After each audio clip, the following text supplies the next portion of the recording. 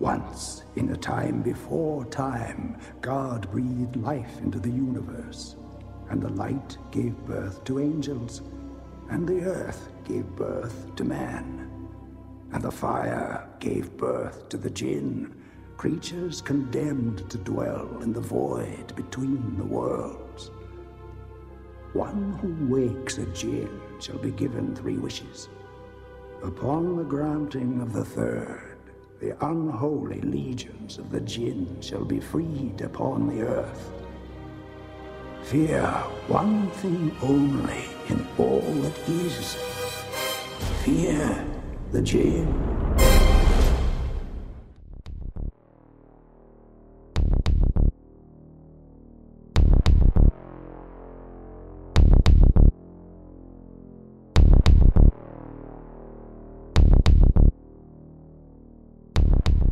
Other than your breakdown, how's the rest of your week been? Pretty good, pretty good. We're starting gearing up for a new area. I think it's next week. The end of next week is the deadline for the current excavation site that we've got. So I've been setting up the next one to do. Basically, it's just down the road.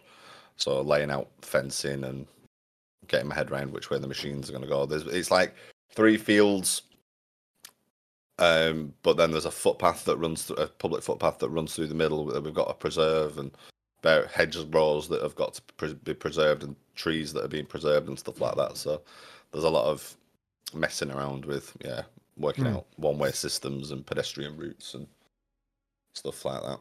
Yeah. So yeah, we'll see if the weather's good, because I think for the next couple of weeks I'm just going to be stood watching that machine working and stripping the soil. So I'm hoping the weather stays good, because it's just going to be a lot of standing around. If it's anything like it is now, like, it's lovely down here. It's about 20 degrees, yeah. And we've had the same, so I'm hoping it stays. I'm hoping this is the start of nice sunny summer weather. Yeah, same. I mean, do you ever get? I mean, I feel like you're quite an extrovert, outdoorsy person anyway, because of what you do as well. But do you ever get the guilt of, like, it's lovely outdoors, the guilt, and like, I should be outdoors doing stuff, but at the same time I kind of just want to maybe chill, or I've got to do something indoors. Sometimes, but not so much when I'm on site working. Yeah. If I've got a long stint writing reports and I'm working indoors, then I'll think it's Saturday, Sunday, whatever. It's a nice day. I probably should leave the house. But when I'm on site, I don't care really what the weather's doing on a weekend. I want to be in with my stuff and basically catch up with doing things I don't usually get a chance to do during the week, gaming or movie watching or whatever. So I could definitely say the same. I think, sure, constantly active during the week, and it's like those are the 2 days that happy to do a bit of work, but I need that downtime. I need that bit of downtime. But hopefully it sticks up. I mean, it's not bad recording in the middle of the day. It's quite chill. Got nice natural daylight glistening on my face. As you can tell, I already started recording. Oh yeah. Oh yeah, of course you could tell. Of course you could tell. I actually had quite a nice little thing this week. I went to the theatre. Oh right. I went a bit of culture this week. Yeah. On top of watching today's film. I mean, horror movies are culture, but especially this one. I went to see the new show called Ain't Too Proud. It's a musical show about the Temptations group. Oh, okay. The Motown group. It's fucking great. Nice. I'm not the biggest, shall we say, Broadway musical.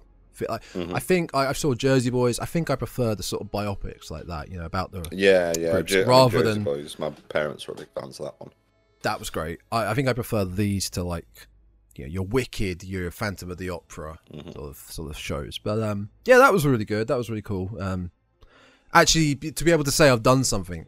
Most weeks nowadays, I've been at work, come home, sleep, work, come home, sleep. No, I did so. I went out to the public. I went out with the public at large this week. The real world, out into the real world.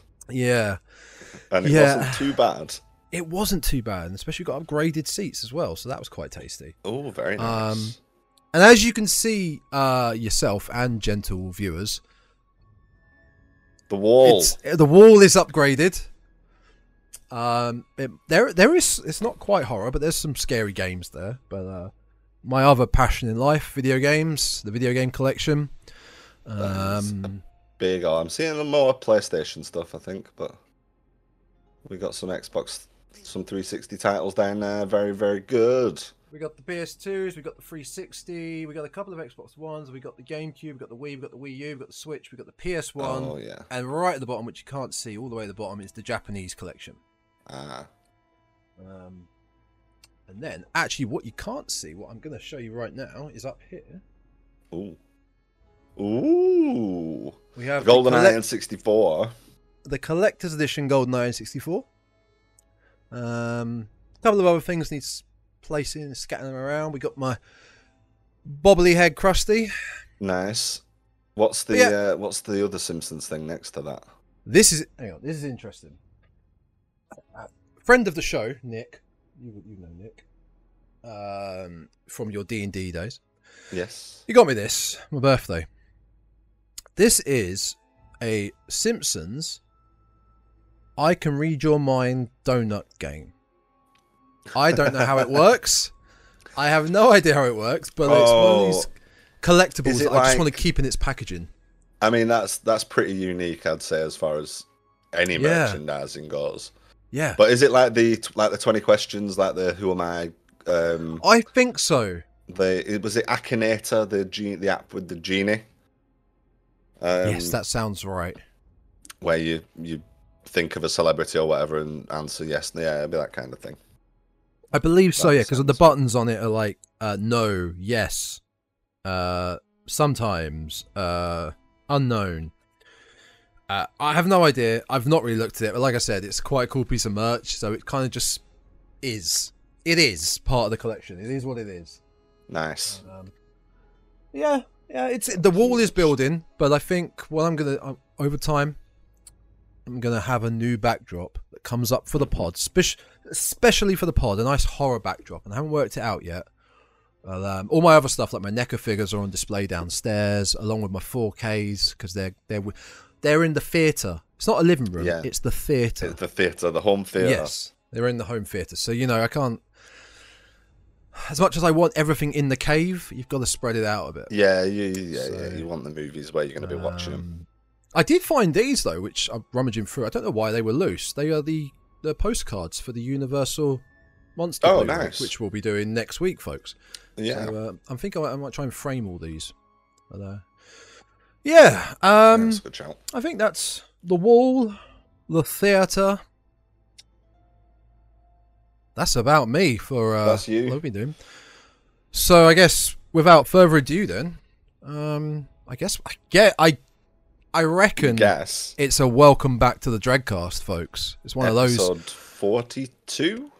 Now right? This is the problem. The longer we go, the harder this is going to be.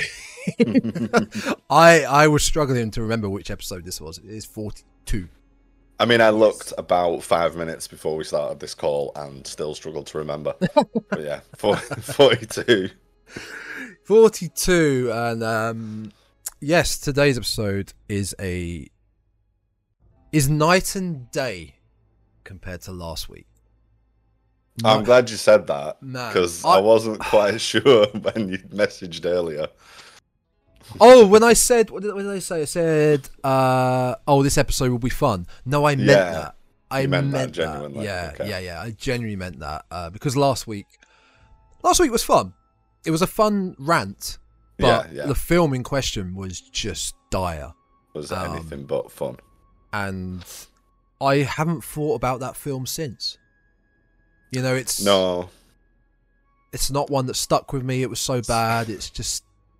I don't I'm waking up in the night with cold sweats thinking, Oh, I've got to watch it again. It's okay. You never have to watch it. It was just a movie. You never have to see it again. And it won't be part of the collection, that's for sure. Oh, not at all. Yes, welcome back to the Dreadcast, episode 42, with myself, Tom, and the lovely Aidan. Today's episode, we will be doing Wes Craven's 1997... I want to say classic. I want to say... What's a good way to sum this up? Classic falls in the classics, you know. Like I think people have fond memories of this one. There was a couple of people got in touch on Twitter when I posted that I was watching this for the pod, and they were like, "Oh yeah, great film." And I think it's fondly remembered. I agree. I must admit, I mean, that's how I chose. Well, that's why I chose it, because I have fond memories of it. And watching it, I think it held up to my memory of it.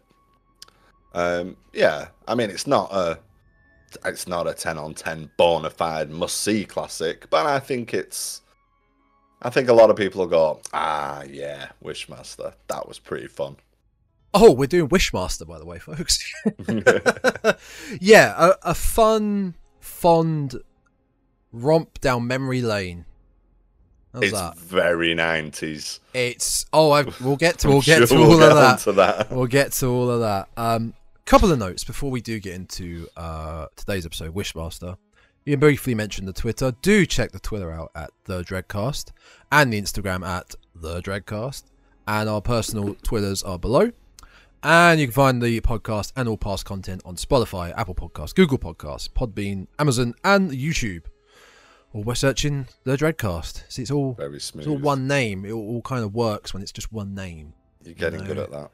I'm rolling. I have a big coffee as well going on. I'm buzzing. Let's go. Go. Energy. You give it about an hour into this pod, and I'm going to be tilting this chair and.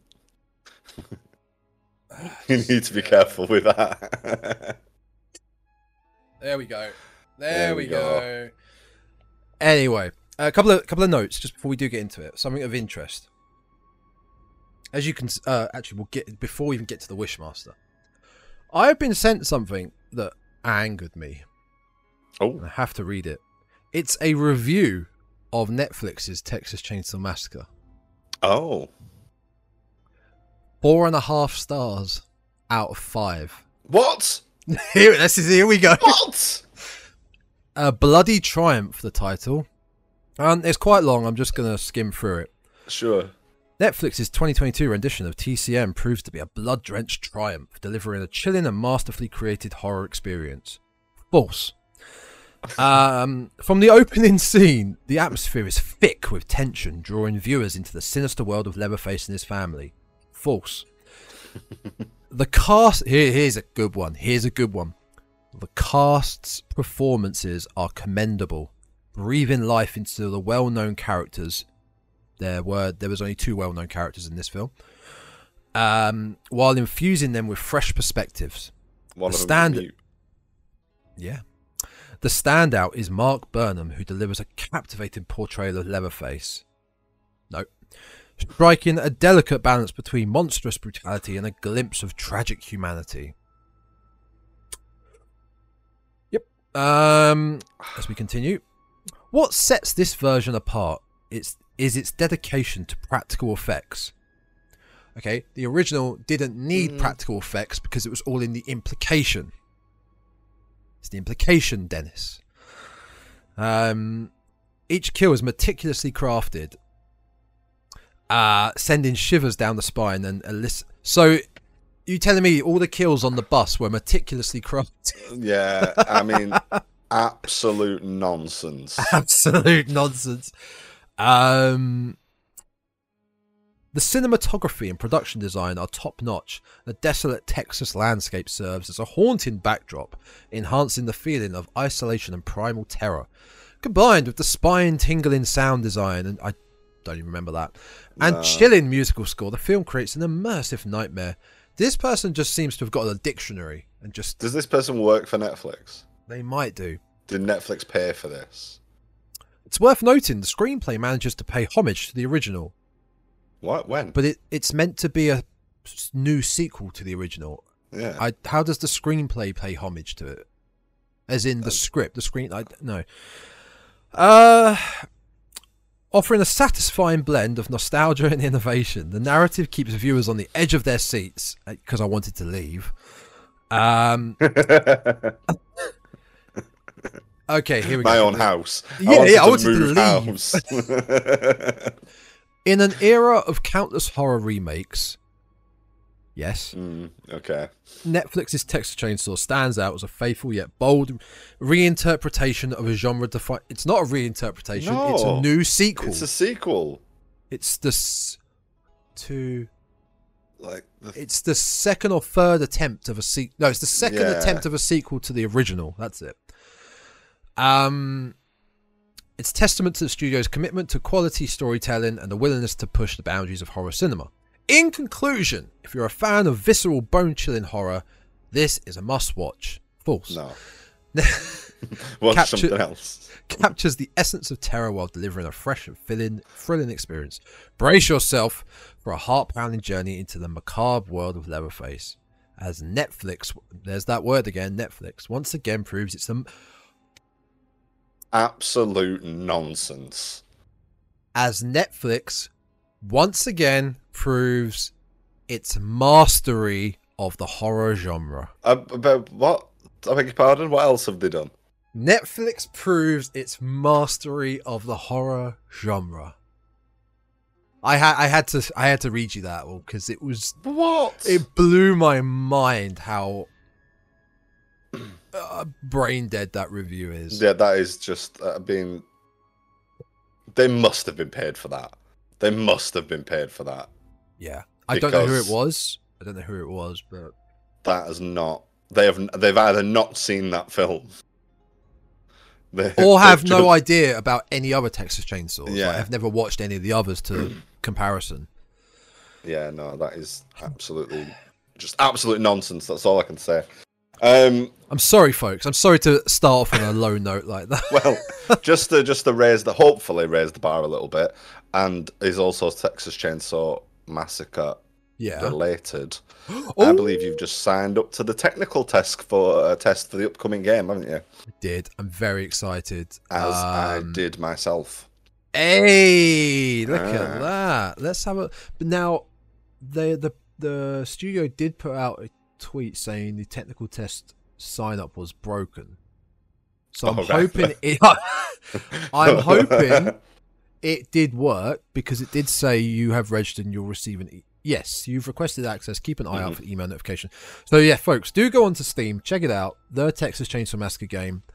It looks fun. It looks like it has the heart of the original Texas Chainsaw Massacre film. I think so. I mean, if you like Dead by Daylight and yes, the Friday the 13th game, the Evil Dead game, those what they call them asymmetrical survival games. I don't know exactly. Yeah, I've never known what that genre is called. It's definitely asymmetrical something. Asymmetrical horror survival. Yeah, possibly or something along those lines. Yeah, they are. They're generally pretty good. I can't say I've played much Dead by Daylight, but I can't deny its popularity. I'd love the Friday the 13th game.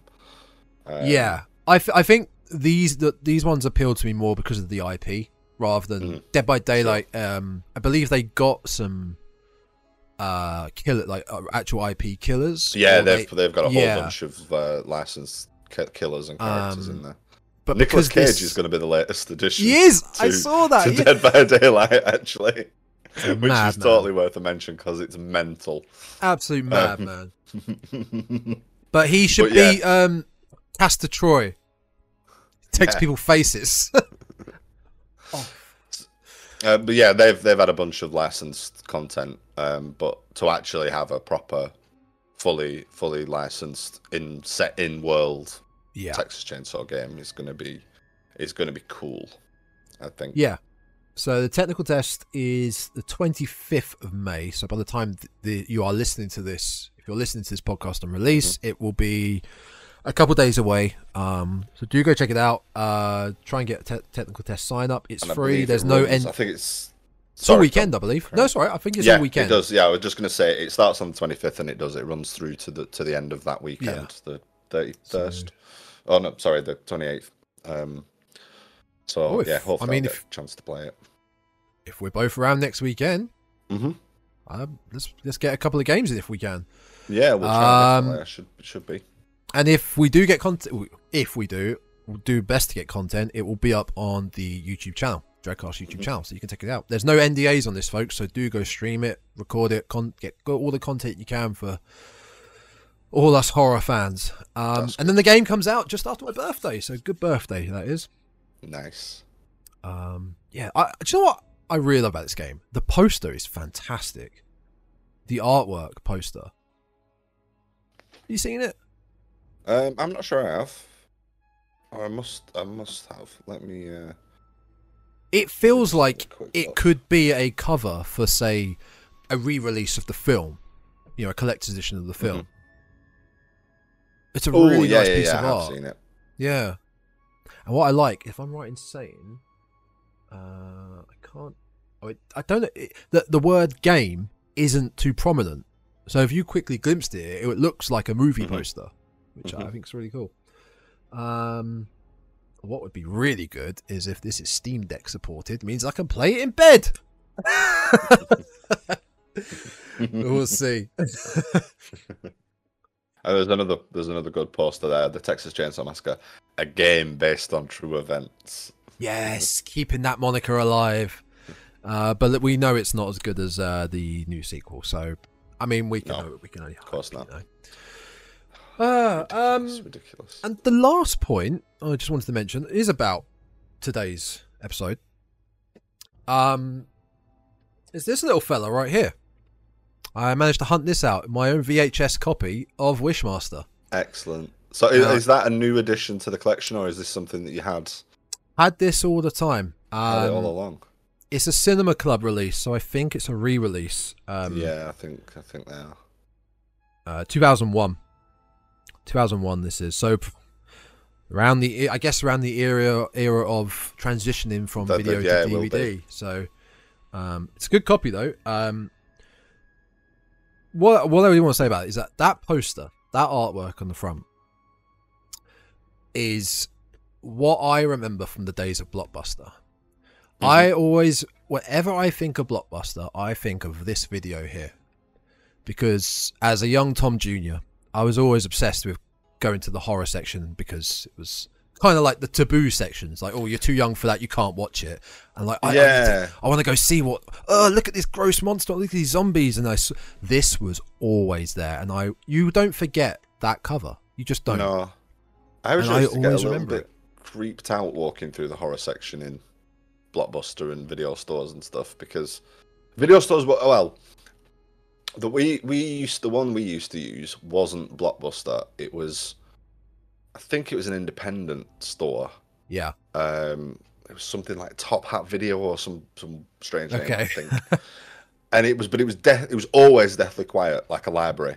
Like there weren't any TVs playing, trailers or anything. Uh-oh. Yeah, it was just always a bit eerie walking down the aisles of the horror things. I think because you've got the covers and the monsters like sort of eyes looking at you, always like weirding me out a little bit. Oh god, I miss video shops though. They were so good. I do, man. Like, there's something about. I mean, we're physical media people. Yeah. I'm a physical media person, as you can see, video viewers. There's something about just holding it. Like, there's definitely something about owning stuff. But I think if a rental place, like I guess DVD rentals, whatever, if a rental place opened up locally tomorrow, I'd definitely sign up to it.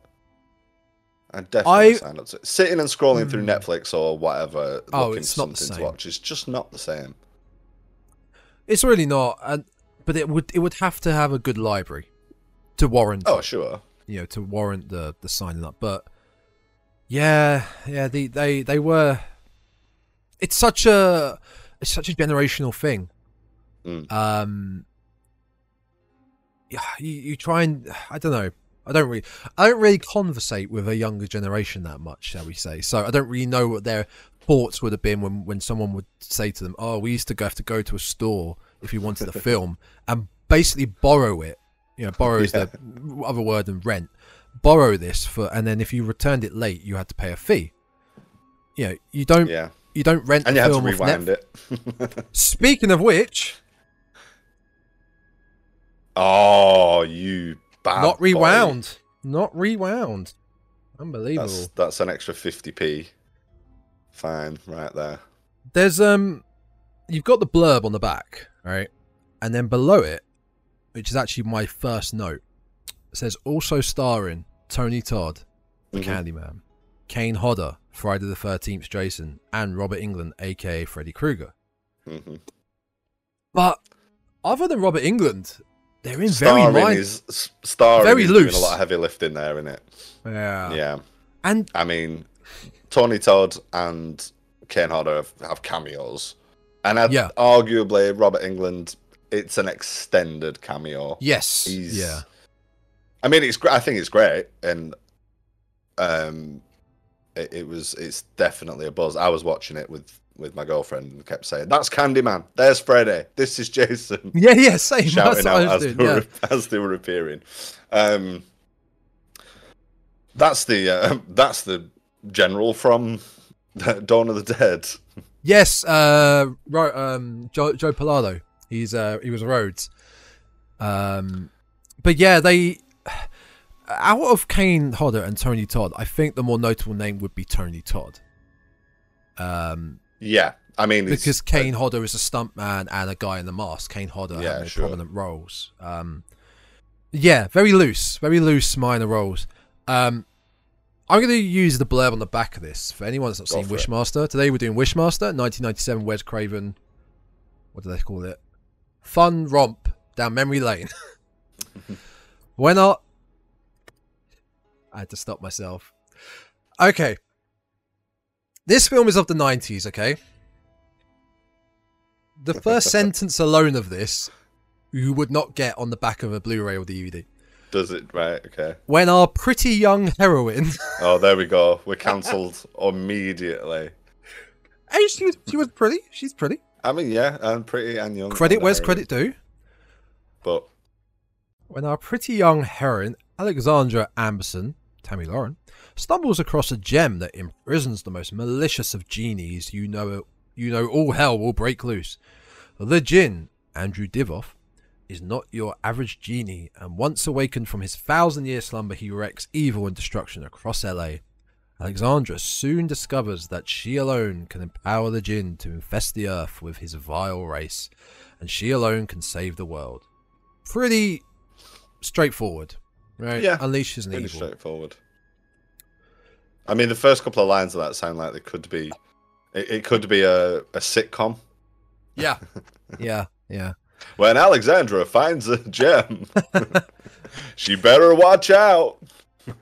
On this week's episode of Wishmaster. I'm glad you chose this. I'm really glad you chose this. It was a lot of fun watching this again. It was. I'm really glad. Really, really good. Shall we? Shall we get into it then? Let's go.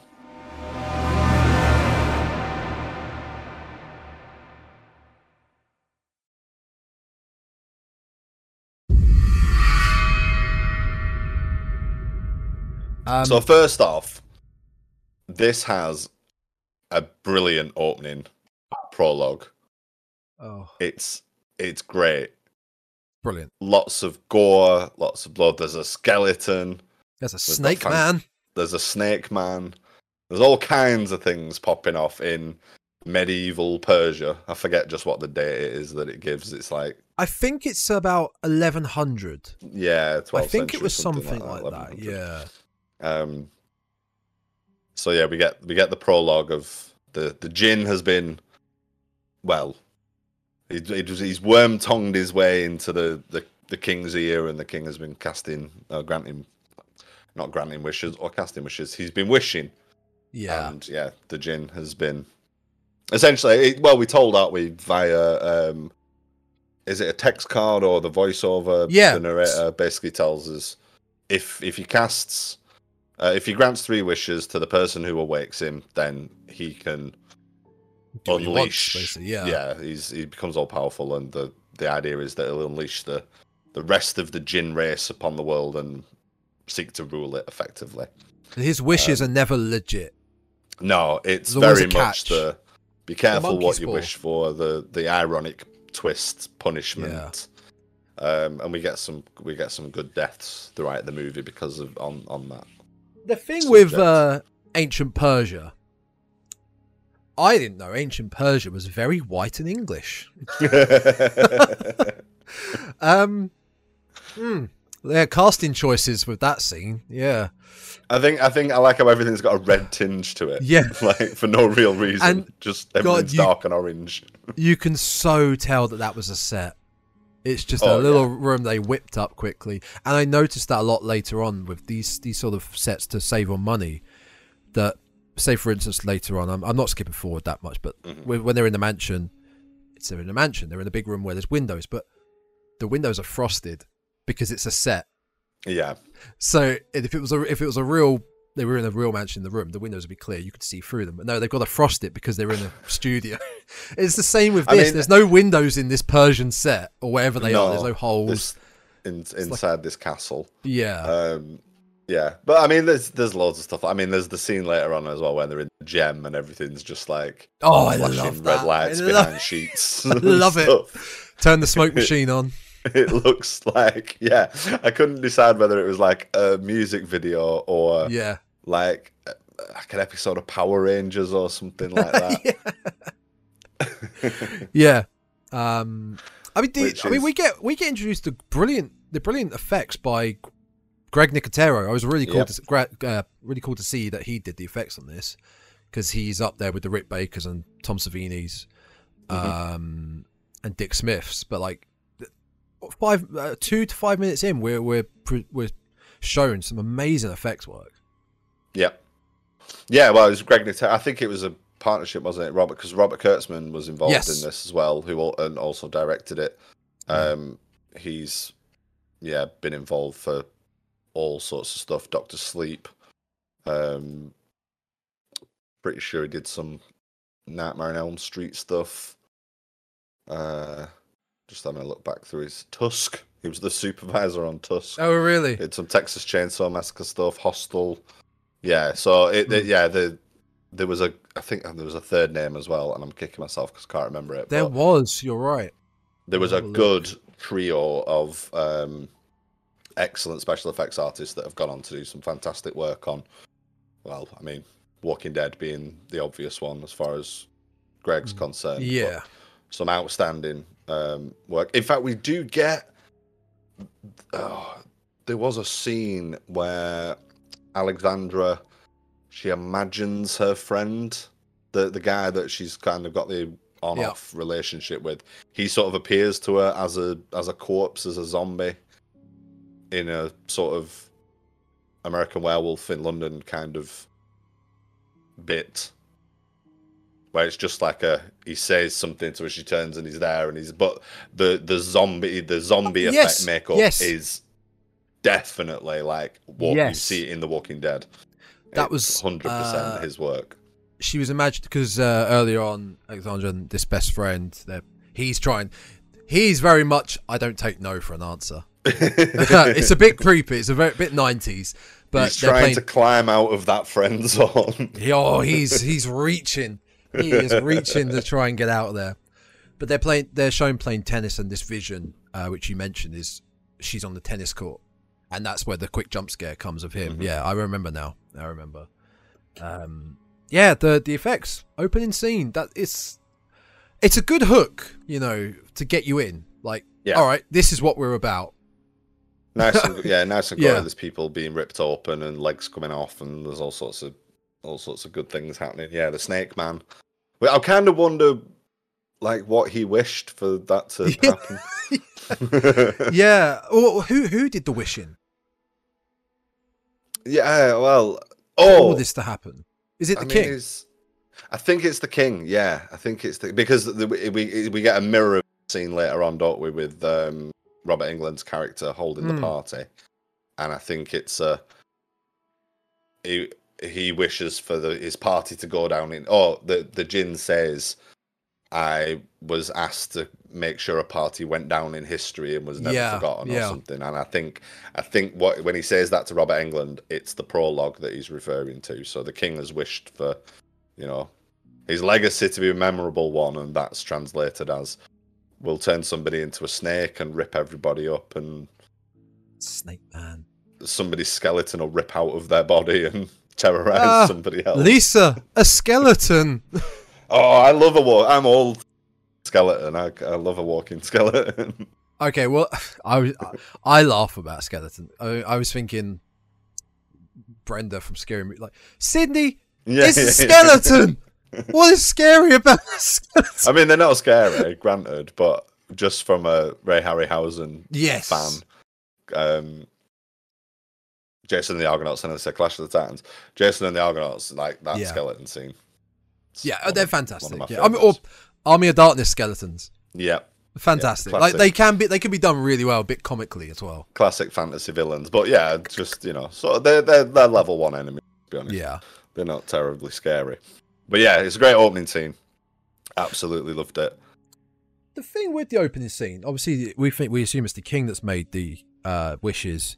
The guy that the camera is focusing on, he has the gem, right? He has the stone, and then he goes to the king and then casts some sort of spell in I assume Persian language or whatever language, which then seals the djinn back into the stone, and that's where the stone then gets lost throughout time, and we discover it in one day. That's kind of a bit big left up to your interpretation of what's happening. Really, that whole scene. Like, who is this guy? Why does he have the stone? Is he like an assistant? Is he like a lower level to the? I think he's the court wizard. I think he's the court wizard that he's supposed to be. So he comes in at the moment where, and the djinn is just there, isn't he? Hooded up and next to you see him in the first 5 minutes. You see him standing there. He's so cool. He is a great looking villain, and I love his voice as well. The way particularly the way he says wishes. What wishes do you desire today, my lord? His excellent voice. But yeah, he's the court wizard, so he basically says, like, stop, like, don't make any more wishes because it'll be the end of us all. And then he traps him. So he's how he's. It does kind of suggest that everything's kind of happened at once, though. Like he's the djinn's like rocked up and bam, 2 wishes are done, and he's like racing through to stop it. Whereas obviously for the length of the film, we have this much longer build up to things going on. But that's something that maybe I missed. But we're told that the djinn needs to grant 3 wishes to the person that wakes him up, and then he can take his power. Yeah, he's granting wishes willy-nilly throughout that movie to all and sundry. Everybody he comes across is like, oh, you get a wish. He's like Oprah Winfrey. You get a wish. You get a wish. You get a wish. Yeah, they're never actually normally worded as wishes, though. He's normally manipulating their words to say, oh, is that what you want? That's all he has to say, really. And then if they just say a simple yes, then he classes that as a wish. Yeah. But then and then we find out that he's like collected those souls, and that then gives him the power. So it's slightly, and technically the person that wakes him up out of the gem is killed straight away and not given the 3 wishes. And it just seemed a little bit of it kind of forgot its own rules fairly quickly and went with something else.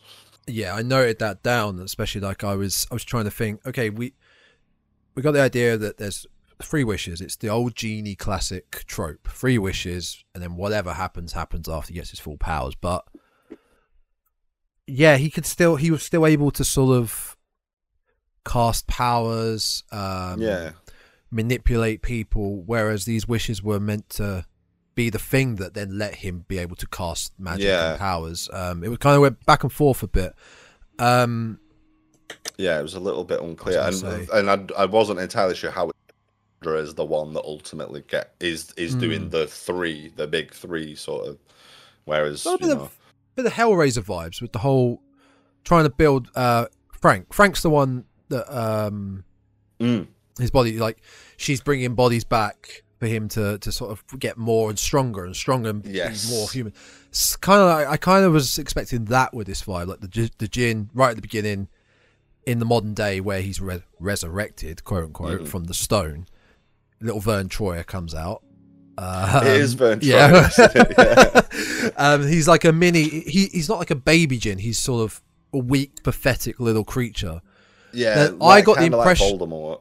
Yes, I was getting the impression that, like, does he need these wishes to be granted so that he can collect their souls, which makes him then stronger? It's something like that. Like I say, or it's a little bit. They establish like some very clear rules and then very quickly deviate into something else. But yeah, essentially, it's similar to what happens with Arnold Vosloo in The Mummy, isn't it? In Brendan Fraser's Mummy, he's released, but he's weak and needs to, like, off a few NPCs in order to get back to some sort of reasonable level of strength. So yeah, the first wish he grants is, I can't remember the name of the guy. Well, it's when he is Vern Troyer plays him when he's a baby Jin, shall we say, and it's when he is resurrected from this stone that gets discovered in one day. It's done in like I guess a carbon dating analyzing machine. Yeah, I think the jewel is, well, I mean, the jewel is going through a spectral. Yeah, and analyzer. The guy, it's Alexandra's, our main lead's best friend, the guy in the friend zone, and the machine explodes. The Jin escapes, and it's him that he grants the first wish. It's to end his suffering. He doesn't want to be in pain anymore, which obviously knocks him out. It's killing him. Yeah, but I think by its own rules, he should be the person that needs to ask to make the 3 wishes to unleash everything. Yeah, he's the one that's getting him, that wakes him from the gem. Yeah, like he rubbed the lamp. Yeah, and he came out, and he only grants that in grants. These are all very loosely granted wishes. Like I said, it's very word manipulation. He grants his wish of no more suffering, no more pain, and then suddenly, it's only there. The Jin gains so much strength and size and mass, and becomes his normal size. Over 6 foot, pretty big built entity. From that one wish, and then throughout the film, it doesn't really do it. Nothing really affects him anymore. So he grants a wish to the homeless guy. He doesn't then suddenly go, Hulk up. It's just to take on a human appearance, he physically goes and gets somebody's face and cuts it off and puts it on. Yeah. Quickly on that, magical manipulation, but quickly on that, you remember when I showed you the thumbnail I made for this episode? Yes. Now, I haven't seen this film for probably 20 years. Yeah, same. Our main actor that he steals the face from, is that the same actor? Is that Divoff who plays Wishmaster? Is it a different character? Does he play Wishmaster in all the makeup? Yes, I believe so. Yeah. Okay, so I was waiting for this character to pop up in the film, and it's a good halfway through the film, I feel like, before he pops up. And when you type in Wishmaster, when I was looking for the images for this thumbnail, I'm like, where is this guy in this film? He doesn't pop up for a long time. Do we actually see him as a human? No, he's dead, and he's literally just the corpse that he takes. He's in the medical School of Medicine. School of Medicine. Yeah, he's just a cadaver. He's basically just a cadaver that the Jin goes to rip the face off. Its face off. Puts it on himself so he can appear human. Nice face peeling. So he chose that. He, of all the faces on offer to him. Not that there's anything wrong with. No. Not that there's anything wrong with Andrew Divoff at all. He's a fine looking gentleman. He's an evil looking gentleman. But he could have said, and because it doesn't matter to the Jin what he looks like to anybody else. I guess he could have taken anybody's face. One little note I did just have just before we go on, because I feel like there's quite a bit to get into with this film, which is good. Yeah. In the monologue at the beginning, the opening text crawl, it stated, "In the time before time." I'm like, hang on, what does that mean? What's the time? I don't really understand what that means. I mean, it's 11th, sounds good. 12th century Persia's not the time before time, but It's quite a lot of time before that. In the land before time. It's just, I don't know. Littlefoot. It's just there's some genies, I think it's just trying to say, isn't it? Like before creation there was some genies. Yeah, so they're stating the Jinn are somewhat of a race that just existed back then, maybe. Yeah, I think so. I mean, they are creatures of Persian, Middle Eastern folklore. The Jinn is it's, you know, as we might think of genies more today as being, you know, relatively friendly. You know, I Dream of Jeannie, Robin Williams, all that gets elaborated on Will later Smith, on in the film. Painted blue. It does get referenced, yeah. But yeah, sort of in the original folklore, they are like most things. I think that we've sort of softened. Yeah, they are like malevolent, demonic entities. Really, I think that's the whole shtick about them. And they are powerful and magical. Yeah, and yeah, but definitely sort of not on our side. I'm not 100% sure, but I'm willing to bet that there are some old folk tales that involve these sort of be careful what you wish for morals and jinns perverting wishes for their own end and stuff like that. I think that's kind of the... Oh, it was similar to the whole monkey's paw. Yeah. Again, I'm thinking back to Simpsons, where they get the monkey's paw in Morocco and everything goes wrong. Yeah. He's got a nail in the board. Well, it is that, and that is it's an old Twilight Zone episode, isn't it, as well? And yes. This is, the whole shtick of the Wishmaster. The plot is sort of in that. If you've seen any of those, you know what we're talking about. It's the whole be careful what you wish for. That is the point. I mean, we've glossed over a little bit how this gem actually comes into being. Yes, the gem.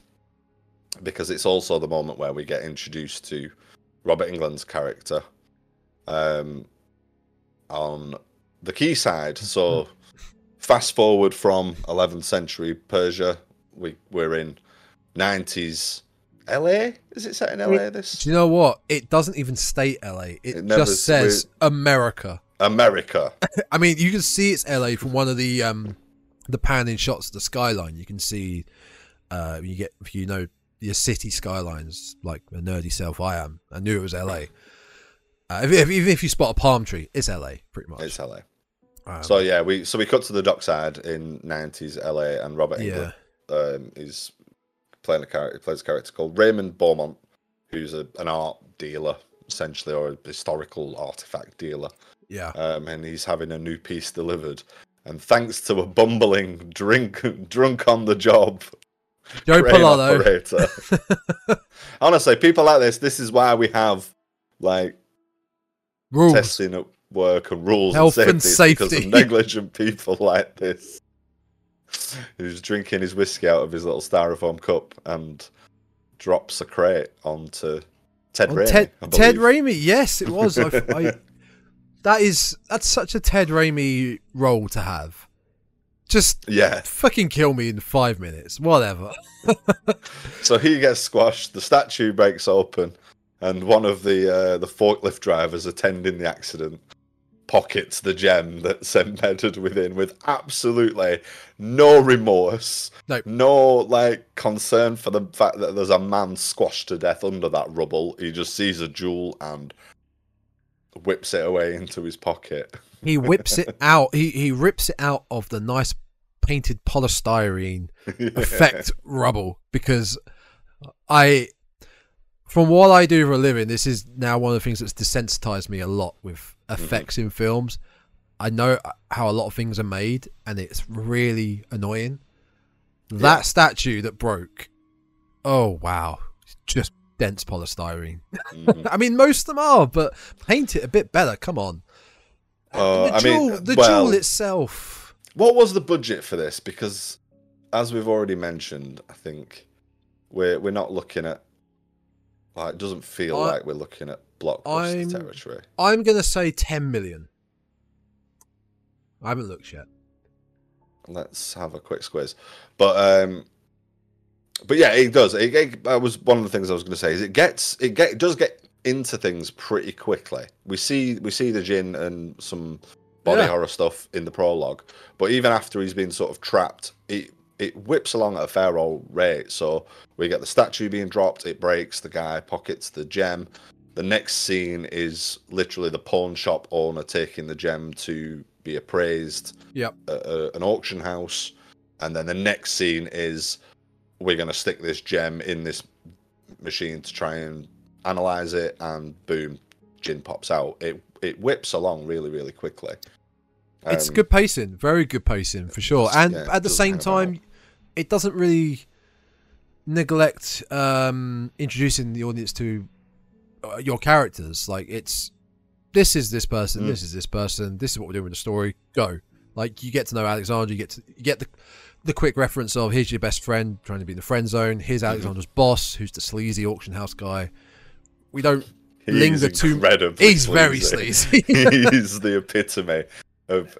He's like dripping gold jewelry. His hair's slicked back. He's. Yeah, he calls people like babe and doll. Yeah, he's awful. Well, he's also a terrible actor. He's awful. Alex's younger sister also works there, Shannon. Yeah. So they all work in this auction house together. Oh, by the way, the budget was $5 million, so I was half. $5 million. Okay, yeah. The gem itself, the red. I mean, what is it? It's specifically. Does it say what kind of rock it is? Fire opal. Here we go. Fire opal. Yeah. If I Google fire opal now, I want to see what they look like raw. You know. Mm-hmm. Oh, okay. Raw, they look beautiful, but yeah, okay, they can be cut and shaped to like, because it just, to me, it looked too comically perfectly round and clean and. Yeah, well, I mean, it had been cut. So obviously, the statue had been a rock that had been found, and then who the artist at the time had carved their statue into this rock, and the opal was just conveniently inside there. Well, no, it can't be. It can't be, because they trapped the Jinn in that jewel, and then it's got to have got into that statue somehow. Well, I mean, 1,000 years, it could have been lost. It could have been lost outside somewhere. Yeah. How does it get stuck inside? I think we're supposed to believe that the statue was made around the stone somehow. That's a good one. That's logical. I mean, well done. I don't know how, but because I suppose because it's fully embedded in there as well. Yeah. It's not like there's a stone that can be removed and it's placed in a void. It's fully. Like almost like it's cast in concrete around. It's like this. So if this was the rock, there's the for the audio listeners. Yeah. I've got a closed fist and I'm tightly clutching a battery.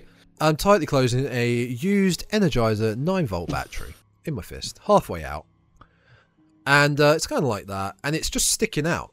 So the rock is broken, obviously broken off one side, but the opal doesn't look dirty, chipped, or anything. It is pristinely beautiful, and the guy just sort of pops it out without any trouble. Now, you, Aidan, lovely co-host here, you've done a bit of work in the old archaeology world, right? A little bit, yeah. A little bit. You've dabbled a little bit, just a little hobby on the side. It's tough, right, to really get stuff delicately out of earth or rocks. Yeah. This guy, just slips it out. I mean, but I'm more concerned with how that statue was. But I mean, the Romans had concrete, so yeah, arguably the Persians in 1100 or whatever it is had something similar. We're led to believe.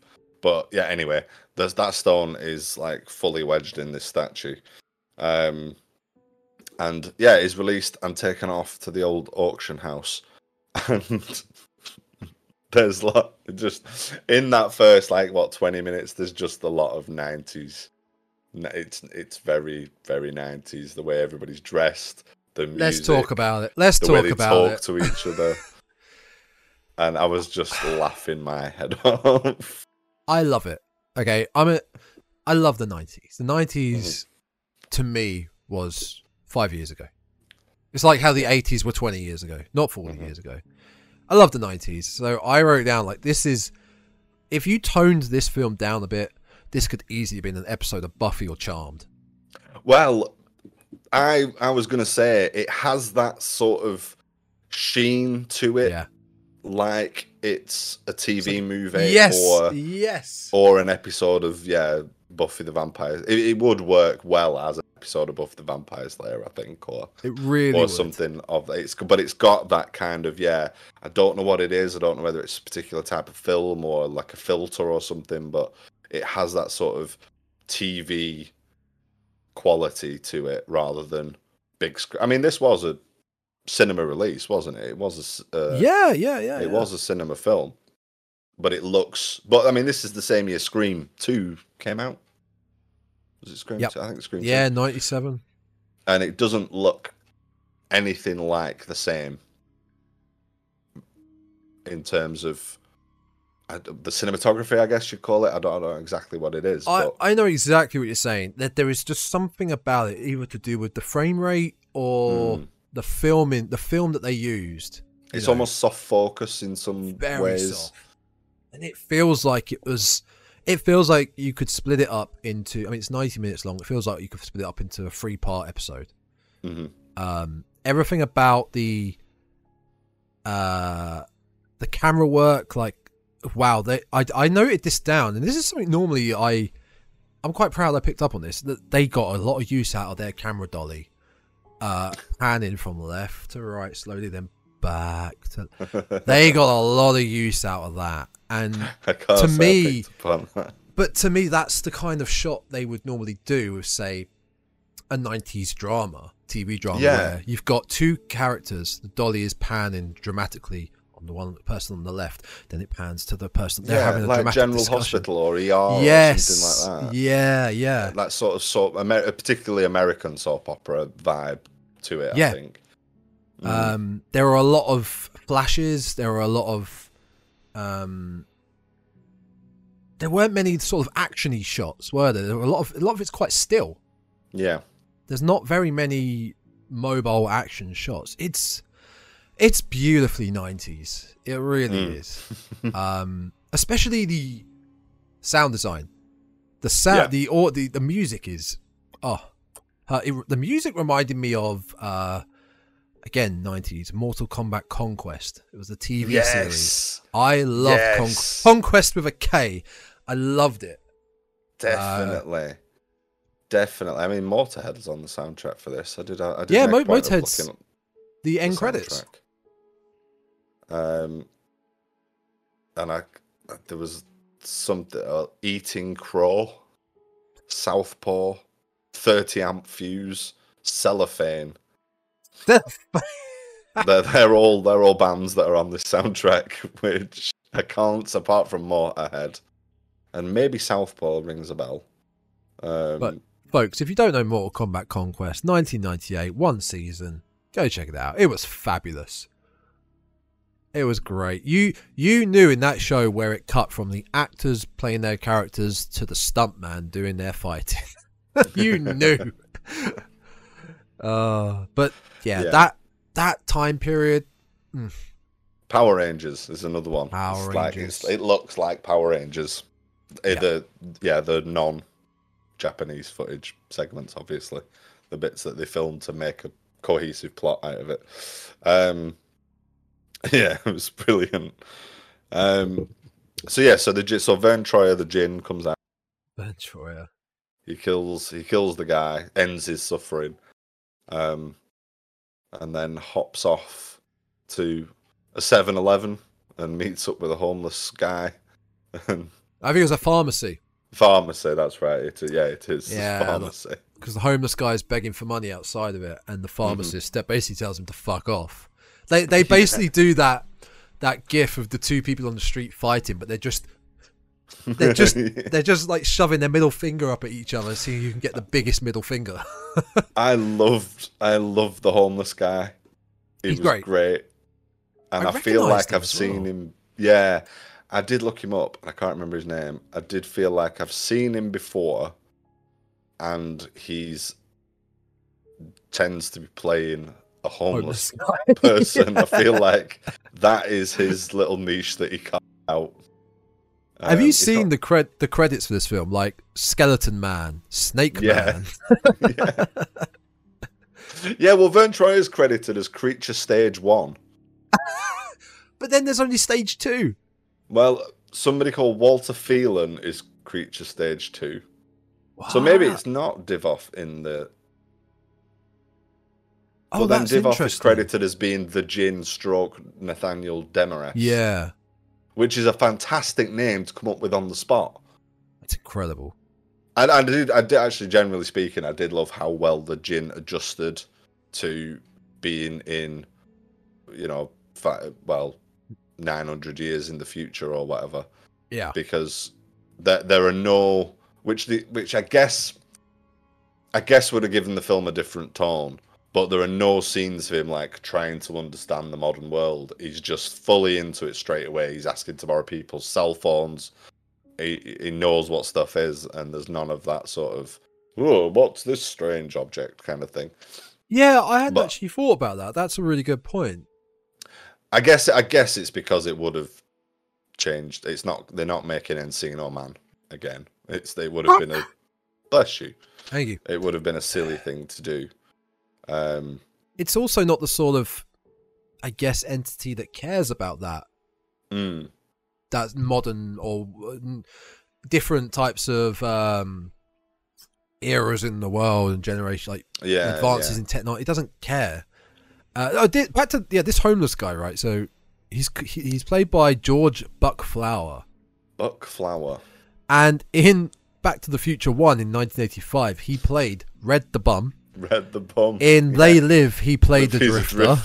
I think it might be They Live. I read from. Yeah. Yeah.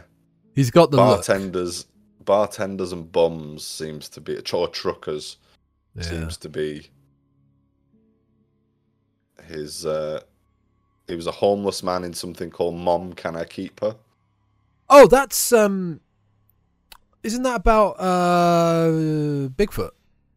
I think it is. Yeah. Or a gorilla, at least.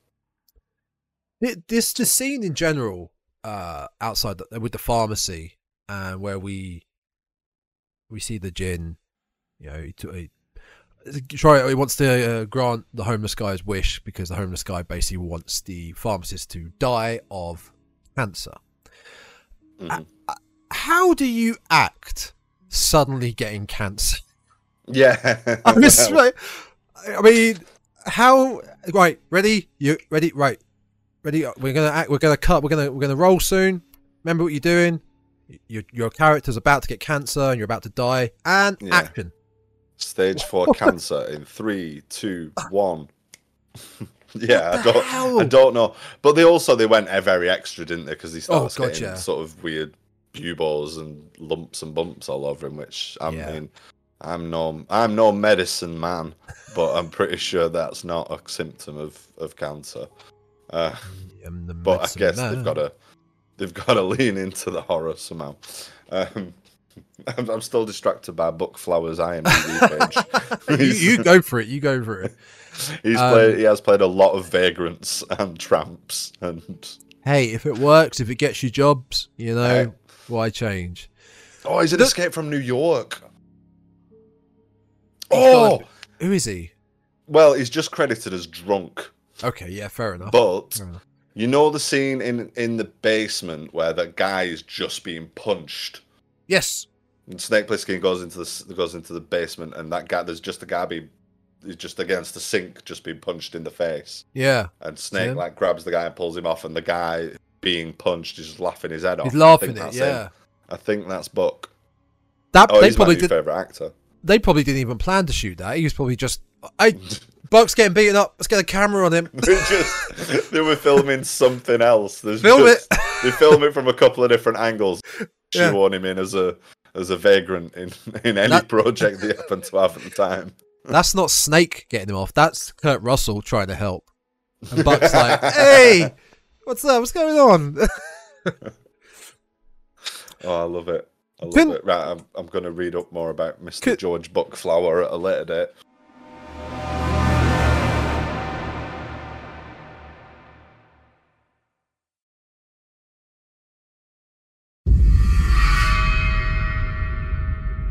Talk about the gin.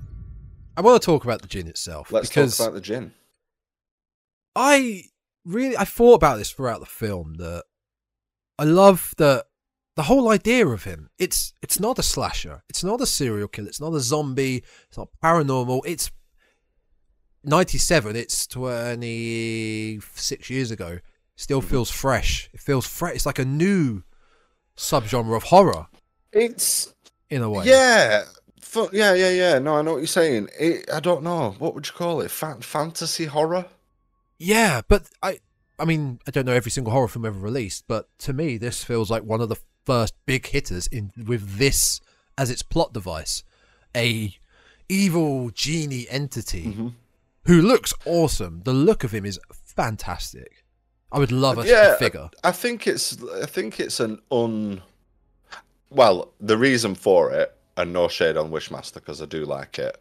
Go on. But I think the reason for it is because as a subgenre, we do have things with like cryptids in. There's plenty of like Sasquatch horror films out there. Yeah.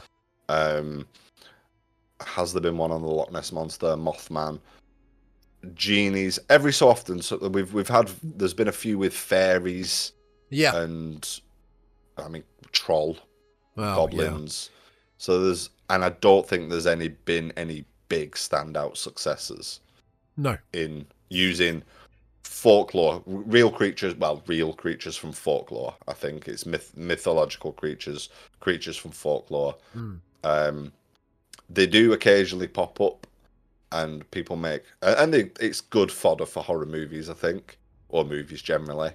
But I don't think we've ever had any really good ones.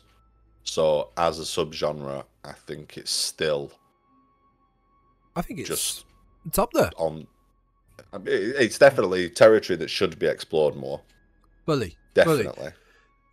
It's hard territory though to especially get to write about well, because I'm constantly thinking, if this character the Jinn really manipulates people's wishes or wants in the world, how does our main character get around that? How do they word it? It's all about the wording. Yeah. And how she words her final wish at the end and tricks him. It's very clever, and you've got to really write it well for it to make sense. And I think they did that, which we'll get to. But I think, I think it's a tricky one because, like when she mentions, "I wish you'd kill yourself," but he's not. He's an immortal entity. Yeah. So it doesn't really work when he blows his brains out. He's like, "Damn, that fucking hurt." That is if it's any consolation. That really hurts. Yeah. So the writing's really got to be good for this sort of film to work, and I think it worked really well for this film. But the Jinn, as a plot device, as a character, I think it's great. I think they nailed the look. It really gave me Jeepers Creepers vibes. Yeah, I'd always wondered if, because Jeepers Creepers was definitely later than this, wasn't it? I always wondered later. Yeah, but not long. I think 99. Oh, not long. Right, okay.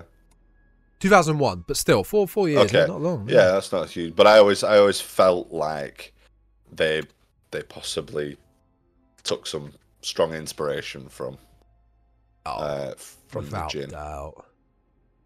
I mean, look at this. I've just sent you that. We'll get them up side by side. Have a look at that. Yeah, 100%. In fact, who plays the Creeper? Is it a product of having the same person under the mask? Because Jeepers Creepers. Here we go. They're very close. Jeepers Creepers. The Creeper, Jonathan Breck. Oh wow, this guy does look like he plays. This guy looks like he could play the Wishmaster. Because I always felt as well, actually, that both the Jinn and the Creeper. Oh yeah. You see what I mean? A little look of Freddy Krueger as well. And I think when I first saw this, it didn't help that Robert Englund's in it as well. But I felt like it was him that was playing both the Jinn and well, a totally unrelated character. But yeah, I always felt like they've got a kind of look about it. I don't know what it is. Something around the eyes and the grin, the smile. I was trying to just picture when we saw more and more of the Jinn. Does he have wings that suddenly appear because of the creeper? You know. Mm-hmm. Well, I mean, technically, there are 3 sequels to Wishmaster, I believe. I've definitely seen 2, maybe 3, but I can't definitely say I've seen them all. Oh, dude, I want to do the rest. I want to watch the rest of them now. I quite happily will. In fact, we know there's a box set out there that might get BK'd. Yeah. Might be getting added to the collection. But I feel like they could add something like that without any real repercussions, because he's a magical creature. He's a magical entity, you know what I mean? Like, sure, give him wings, why not? He's got weird head tentacle things. I don't know what they're about, but he's got them. He's got neck tails they're like cat tails that just sort of just do a little wiggle about. They'll wiggle under the little mask when he puts the face on. Yeah, there's he could have a tail. You can give him anything because we don't know. As a look as a whole, he I think it's fantastic. I think it's a shame it's a not more notable horror icon look. Mm-hmm. It is quite. I mean, he's a bit green. He's a bit orcish, maybe. It may be quite. I mean, it's a bit creeperish. It's a bit Spawn-esque. It's what I've just shown you. Yeah. It's a McFarlane design because I just found you can get a Wishmaster figure, and I want it. Okay. it's not as standing out as a hockey mask, as a ghost face, as a pinhead. But it's a shame. I feel like it would be a great addition to say the lineup of horror icons. I think so. I think what we're asking for really is a reboot. Yeah, but it has to look like this. Yeah. Okay. And they have to act like they're in the 90s. Basically. Do a sequel. Just want some more Wishmaster movies. Do the exact same film, shot for shot. Just shot for shot, same camera angles, same sound design, HD, newer actors. Just give me that. Mm-hmm. New effects. There we go. Okay. I mean, to be honest, I could listen to him talk all day because I did absolutely love the voice. Yeah, it was amazing. So could I do a podcast on the Wishmaster. What do you desire? Yes. Tell me your heart's deepest desires. Oh, hang on. Look at this one. Look at this. It's a bust. Original bust of his head. Oh, that's beautiful. Oh, that is good. Oh, very nice. So he's... Sorry, audio listeners. I'll put... yeah. Just... Follow the Twitter. We'll put it on the Instagram, and they'll be on. We will actually, yeah, we will. The bust we're looking at, it's a clear view of the Wishmaster's head and shoulders, but you can really see like he is bald. His 2 tentacles, they start from the top of his forehead, loop round the back, and then rest on his neck. They're like soft horns. Yeah, it's a unique design. I've not seen design. That. Soft horns. It's soft horns. If horns were flexible, it can just sort of sweep them back. He's got soft horns. He's got soft. Look out! He's got soft horns. It looks a lot. I tell you, also the creature design, the character design reminds me of Kane from the Legacy of Kane video games. Love Soul which Reaver. I was probably playing around the time that the film came out. But yeah. We don't have. See, look at what we've just discussed, right? Wishmaster, Legacy of Kain, Creeper, and I briefly slipped in Spawn, right? Mm-hmm. Mm-hmm. We don't have any of these anymore. These creatures, these creative creature designs. I want some more monsters. Yeah, some more monsters. Yeah, we need some more monsters. We do. I mean, we do, because a good creature feature. A good creature feature that's not a shark or a shark in a tornado or a shark that's actually a ghost or a shark that has legs of a dinosaur or just. We don't need two animals merged together that become a robot or whatever. It doesn't need to be done by Asylum. We just need some creativity. Yeah, give us a new creature feature, a la the Wishmaster or the Creeper. I mean, Jeepers Creepers, which is we've got to do. I think we'll have to do that. I think so. Because that's very unique. Yeah, that's a very unique story creature. I don't think that's got any. Well, I guess we'll find out for the episode that we'll inevitably do. But I don't think that's got any sort of historical provenance. That is just the brainchild of somebody. The other thing with the Jinn, because he is this just magical entity, it's not like a mutated human or whatever. It's just this thing. Mm-hmm. He speaks perfect English, but do you think that's just a case of wherever he is, he can communicate with whatever? Like if probably, yeah. I think the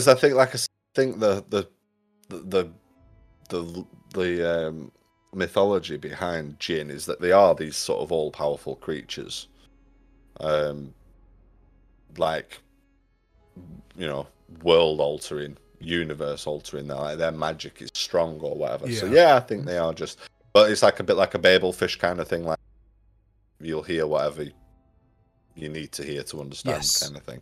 Yeah, possibly. He's just because I think there's also. Well, there's the scene where he sucks Alexandra into the crystal, and he's also in the crystal and outside the crystal at the same time.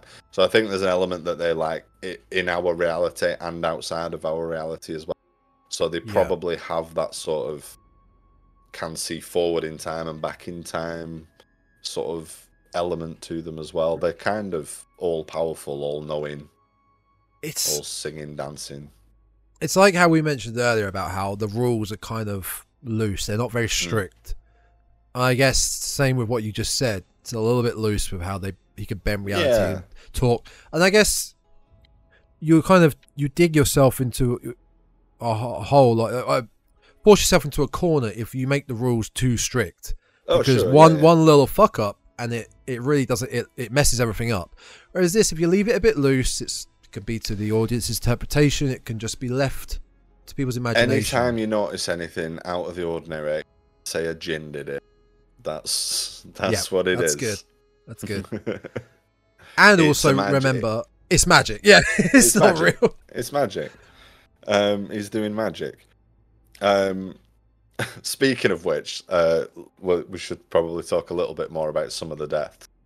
Yes. Which are wonderfully ironic and in how they play out. I feel so sorry for that poor shop assistant.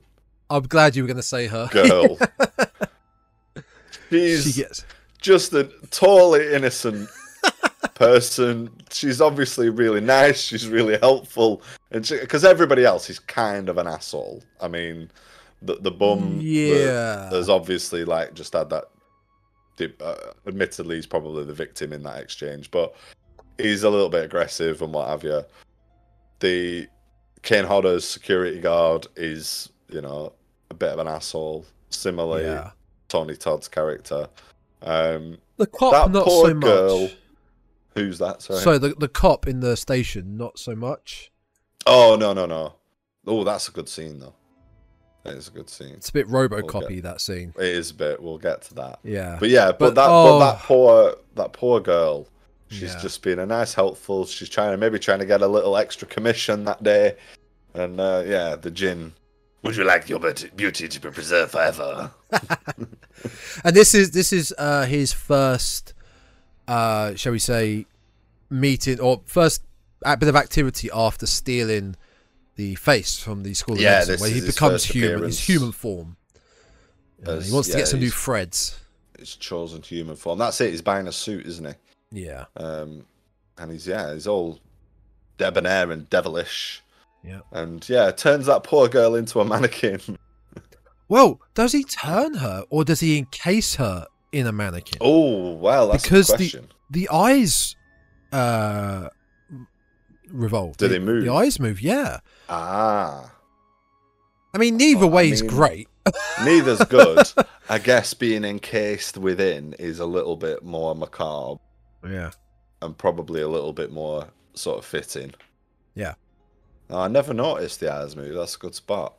Yeah, I'm not sure about that. Yeah, they sort of do the roll back so you can see the whites of her eyes, but I don't know. The mannequin is... This doesn't really mean anything, but the mannequin... She was a very slim woman. The mannequin itself, though, was a very slim mannequin, so it's... Mm-hmm. Either way, I mean, that might just be what we get the hands on prop wise. Yeah. But I don't know, because I guess the thing is that like all the kills are quite violent or quite painful. So I think if the djinn has, well, he does. If he's going to choose, am I turning this person into a statue or am I encasing a person in a statue? I think he's probably going to go for the latter. I believe so. Yeah. But speaking of statues, there are statues all over this movie. Oh, did you notice? They are everywhere. There is a specific statue.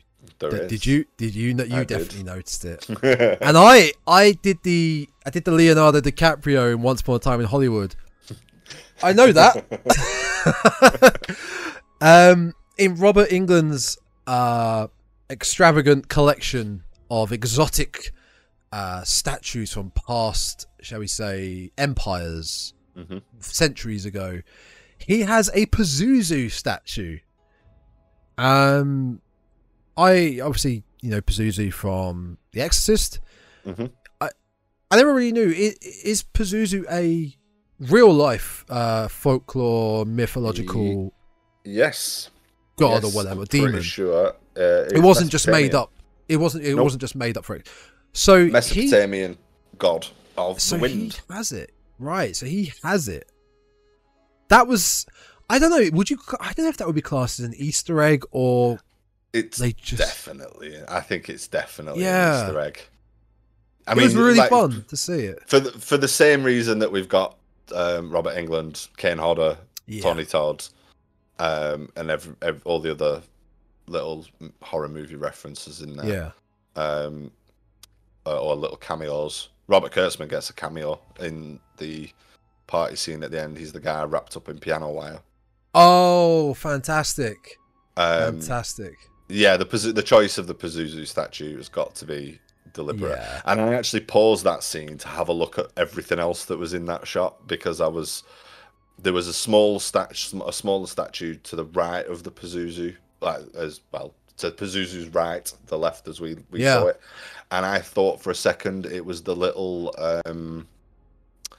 I forget the name, the little tribal doll that comes alive and kills people. I'm gonna have a look now while we're talking because I've got it here. What? In the Trilogy of Terror. Trilogy of Terror? Yeah, I'll show you the image of it and you must here we go. You'll know what I mean. The Zuni fetish doll from... Right. There's Pazuzu. So yeah, there's a little figure to his left. That chap. Yeah, I'm looking. It wasn't hit after the fact, I realised. But it looks a bit taller, this one. Still got the wild hair. But Pazuzu, he's doing the right hand up. But yeah, it's definitely Pazuzu. And that's got to be, I mean, he's a real god from ancient Mesopotamia, but I'm sure it's a deliberate choice, a little Easter egg there, because... But I like that it wasn't hidden in the background. It's there. Yeah.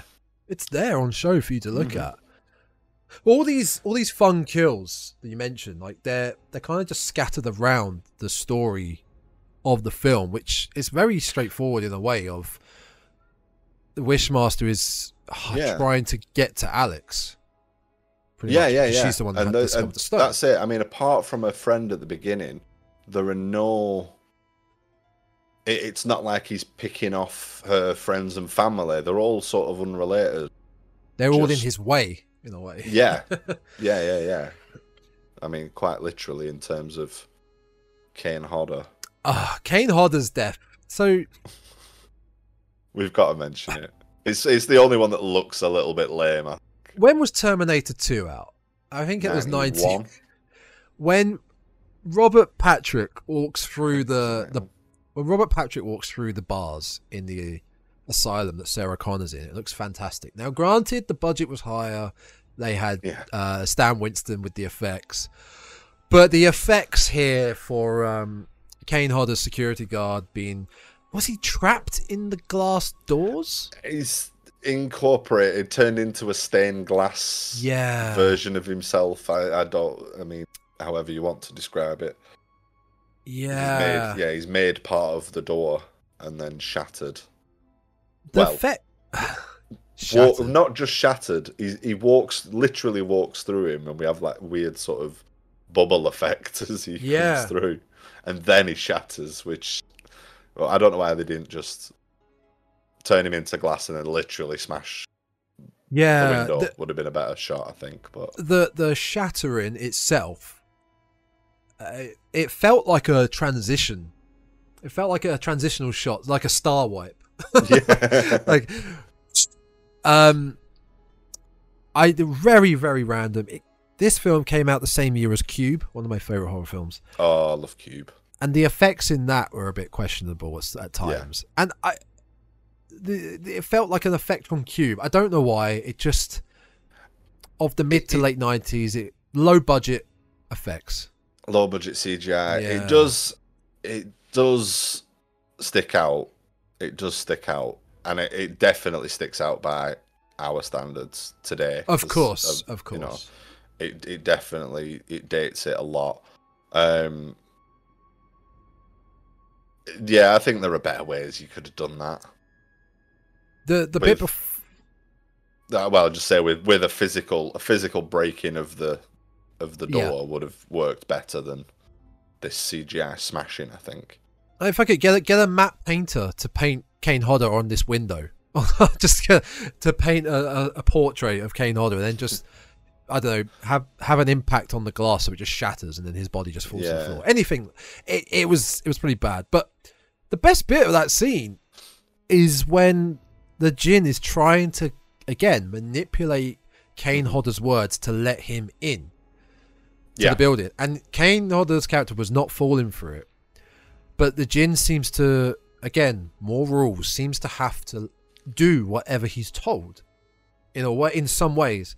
And Kane Hodder says, I want you to leave. And the Djinn sort of is forced, his body is forced to turn around and go, I am leaving now. And I was quite comical. Because it's almost like he's controlled that way as well. I guess so. I mean, I suppose I didn't actually pick up on that, but that's a good shout. I guess it is. I guess that comes under the we've got the power to grant wishes, but there's a certain element of they're forced to. And certainly in other genie stories, like Aladdin probably being the best example. The genies are portrayed as slaves in most cases, aren't they? Yeah. They're forced to do this. So I guess there is a compulsion there to follow the orders, which is why he stops. But that must come up a lot. That what? Well, people must, just in general everyday speech. How often do you get an indirect order like that from somebody that tells you to do something, and you literally have to follow every directive that you're given? But also why you couldn't twist that, like, I want you to go away now. I mean, I suppose that's not too easy to twist into throwing it back on them, I suppose. But if he was to say, like, your wish is my command to, I want you to leave now, that doesn't really give the impression that it could affect Kane Hodder's character one bit. Yeah, I don't think you could like twist that to... You mentioned the store clerk. I want to be beautiful forever. Okay, we'll change to a mannequin. Yeah. It can be beautiful. He could have got away with that. Like if he'd have said, "Get out! I want you to get out of my sight," then he'd have. Like, yeah. Mortuary technician, he'd have had his eyes taken out or whatever. Do you remember what he says to make that happen? He says, because he's cutting. The gin is cutting off the guy's face, and he says, "I imagine this is something you don't want to see." That's it. Yes, but he's He's said it, so that he's hoping the assistant will say yes. So essentially, he sets up the wish, and he just needs him to agree to it. There's also several unnecessary statues in that mortuary, which takes me back to what I was saying earlier about there being statues everywhere in this film. There's about half a dozen at the back of that mortuary, and I'm like, pretty sure you don't need decorative statues in a morgue generally, but they are all over the place. I'm glad I've got this film to hand now. I'm having a look. Mortuary. Here we go. Just fast forward that VHS. That's exactly what I'm doing. I'm watching a legit copy right now. We'll get onto that in a minute. Fire. We'll get onto that. I have problems with the fire aspect of this. Mortuary assistant. Here we go. Now, she gets a vision here. She gets visions throughout. Yeah. And I don't know where that really comes from either. It's not overly clear as to how she's so connected to it. Is it from when she was... Oh, there. By the way, in the mortuary, they're statues of like human body. They're like... Oh, okay. That makes a bit more sense then, I suppose. At a glance, I thought it was just... Well, I didn't know what I thought it was, but... Prolific medical. Science museum. Science medical. That makes sense then, I guess. When although she my point first still stands. Well, yeah, it does. When she first inspects the gem, the gem kind of reacts to it, and I don't know if maybe there's some sort of power that goes into her, attaches to her, that she's somehow linked to the djinn, that whenever he commits his atrocities, that she feels it. Yeah, you don't really get. It's not very clear.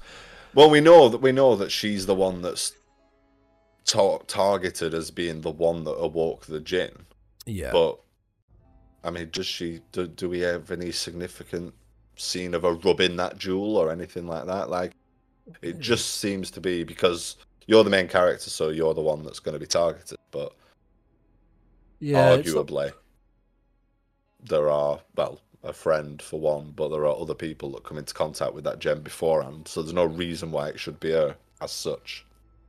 I forgot about this bit, that when her best friend does die, the first death from the gym, basically, and it's a crime scene, basically, there's police everywhere, he's laying on the floor, she's able just to run into she waltzes right in, doesn't she? Yeah. How have they not gone? And screaming her head off as well. It's not like calm. Like, I was watching that and I specifically thought, maybe she said, this is where my friend works, or but no, she just walks in screaming his name, throws herself at his feet, at his side. It runs past some police officers, and then the detective's like, whoa, slow down, who are you? No, you can't just run into a crime scene like that. With no other police officers from the street to the building's entrance, the room's entrance, that have managed to stop her. She's just tackled her way through. We get a bit of background though to Alex's past in the story about how her parents. She still feels guilty about her parents dying in the house fire, and she got her younger sister Shannon out. So she's got this recurring PTSD, I guess, about the dying in the fire and whatnot. But she still sleeps with lit candles on at the end of her bed. I was so annoyed when I saw that. Not that scared of fire. I mean, is that really relevant? Is some extra flavour sprinkled in? I don't think it has any relevance. I mean, obviously, it's set up later on that her sister's trapped in the painting and the djinn adds the fire to it and she escapes. But that'd be pressing enough whether you had a past trauma involving house fire or not. So exactly. It just seems to be sprinkled in there as a little bit of extra flavour for the character, because it's not relevant to why she's selected as the one, or it's it's even her guilt within regarding the house fire doesn't really crop up or relate to anything. No. Regarding her basketball coaching the young girls has more relevance on the. What was that about? Is it stop and think or something? Stop and smell the rose. Focus. Believe you can fly. Yeah.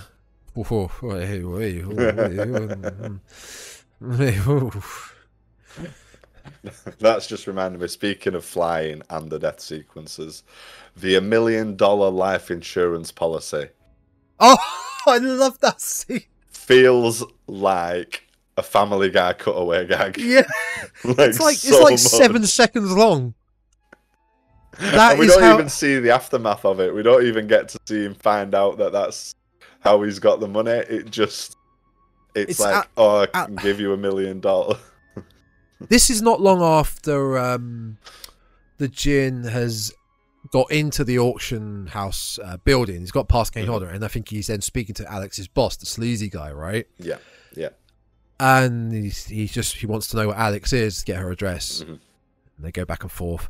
But the wish itself, it's just out of nowhere, and you actually kind of had to think about it to try and understand how this makes sense. Okay, he must be a mother, flying, inheritance. Okay, yeah, so I'm going to leave it all to my son. But why is she signing a life insurance policy seconds before stepping on a plane as well?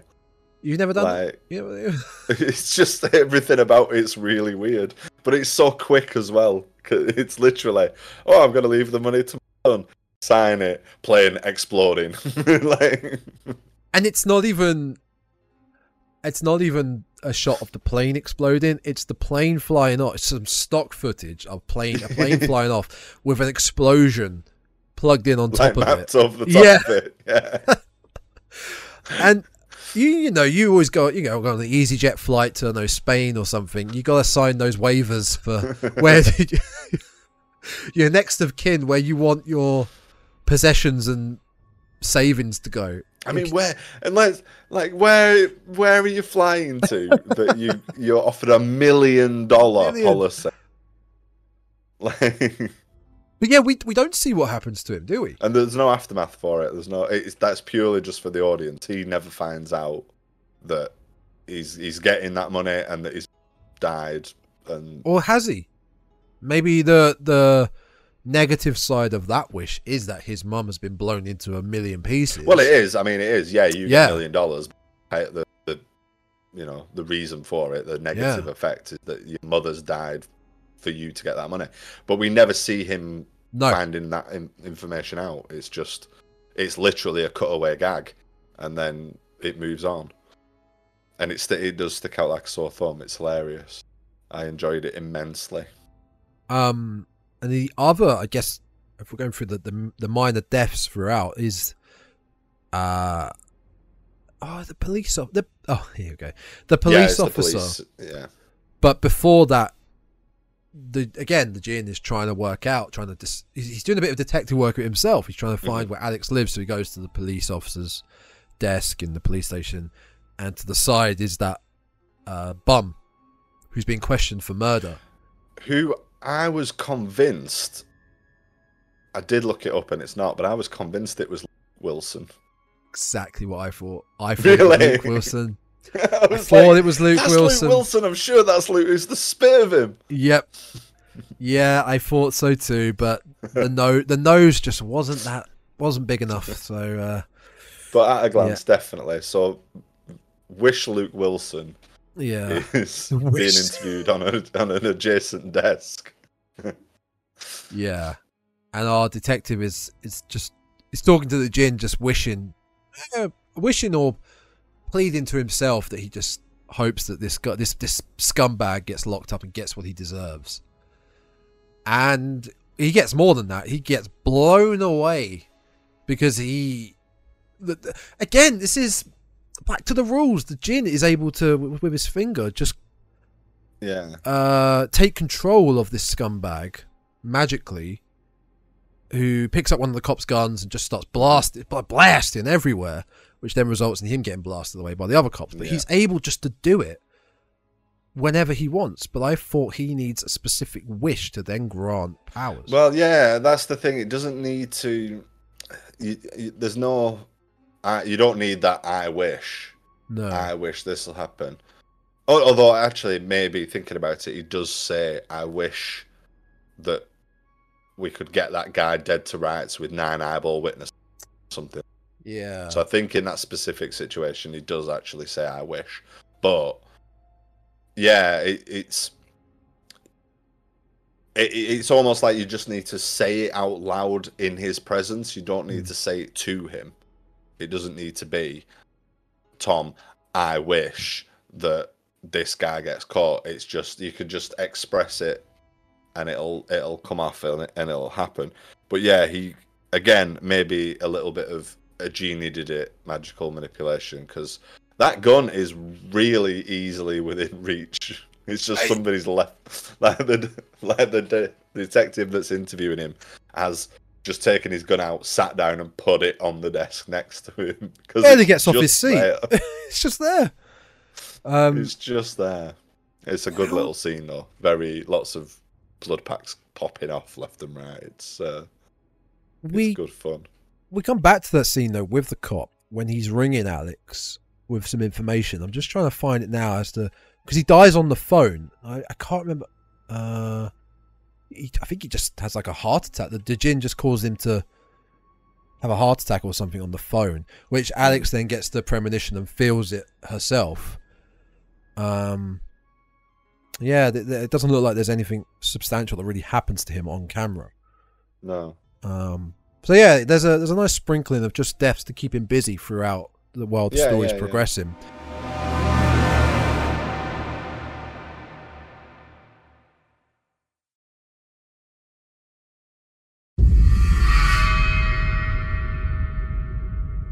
One of the other characters that we do meet, is she like the theatre teacher? Or she's a director? Oh, she's that a Robert professor. England. A professor, yeah. Yeah, she's a professor of history, I think, specialising in like the Middle East or folklore of the Middle East. Or she's a genie expert, essentially. Yeah. And she's the one that states, the Jinn, they're not like your Robin Williams types. From I like that little mention. It's a really cool. Because they must have been. When was Disney's Aladdin? They must have been around the same time. I would have thought so. Yeah, mid-90s. I mean, it was 92, Aladdin. 92. Yeah, Aladdin and Lion King were very close together. I remember. Yeah. Yeah, Aladdin was 92. So yeah, this is 5 years. 5 years later. So Robin Williams very much a genie in everybody's mind at that point. But she's kind of your exposition bit after Robert England says, go to her, she'll tell you what's up. She'll tell all of you, the audience, what's up, basically. All about genies. Yeah. Does anything untoward happen to her?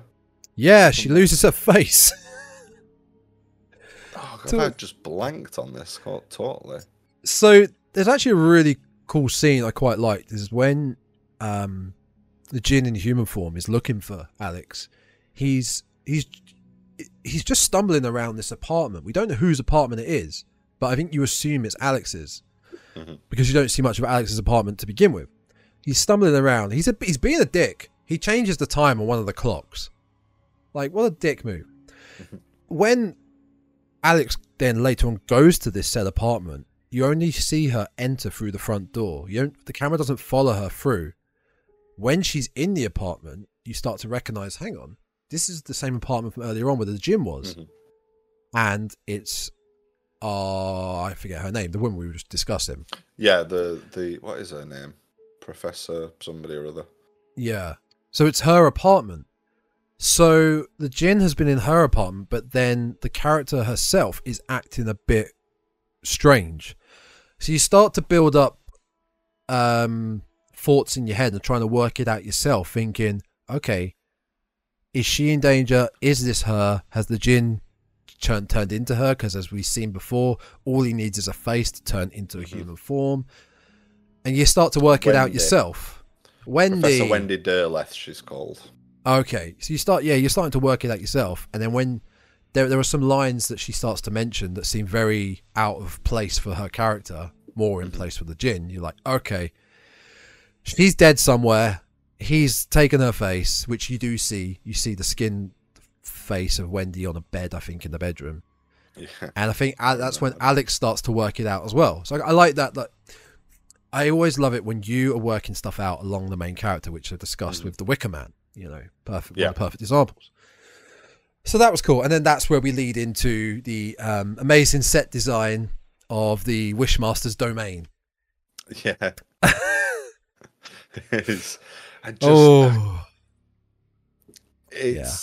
very, very cheap looking. Yeah, because I always think about sets. Like I mentioned earlier about how the original Persian castle would look like a set because they never showed any windows. Well, windows in Persia, you know, holes in the walls to look so you could see outside. The mansion at the end, all the windows were frosted or clouded because it's a set. If they weren't, you could see through to the studio. This set of the Wishmaster's domain, it just got me thinking, okay, it's meant to be some sort of cave, okay? Meant to be some sort of cave or whatever, wherever we are. What's outside of these cheaply made tunnels? What do I need to imagine is outside? Is there these fantasy castles, these fantasy lands? Like, what is it? I mean, is it? I took it to be the interior of the Jewel. Yeah. Probably because is what there's it a is. scene where he's looking, we see his eye looking into it.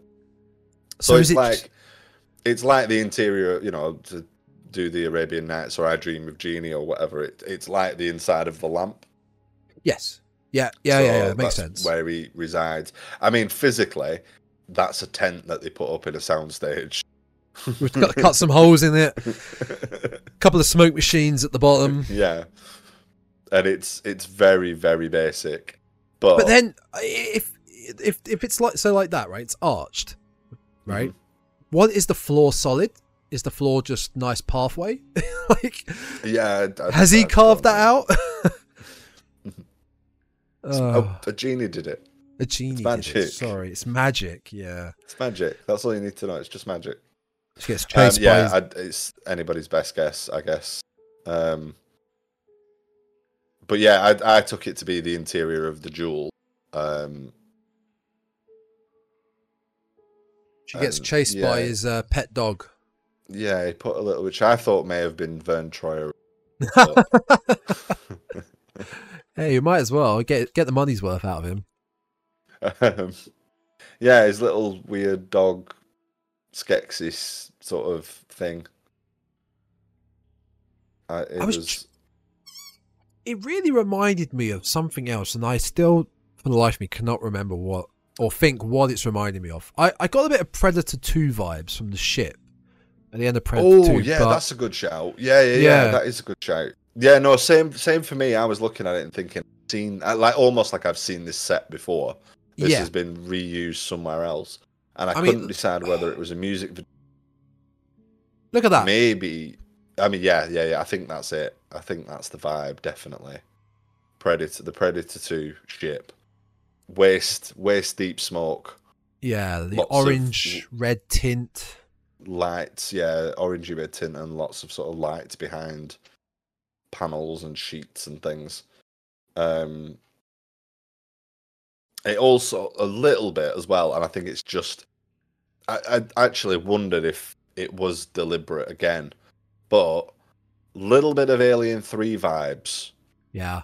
With the foundry scene at the end, and we're seeing from the Xenomorph POV, and it's running over tunnels and over the ceilings and things. Yeah, for sure. But also Bill and Ted's bogus journey when they go to hell and they're being chased by the Easter Bunny through the tunnels. Very different all of films. That was sort of going on in my head while I was watching them. But yeah, no, I think you've nailed it there, mate. I think the Predator 2 ship is what it resembles the most. Yeah, definitely. More of a think on that, but it's the only one off the top of my head I can think of that really resembles it.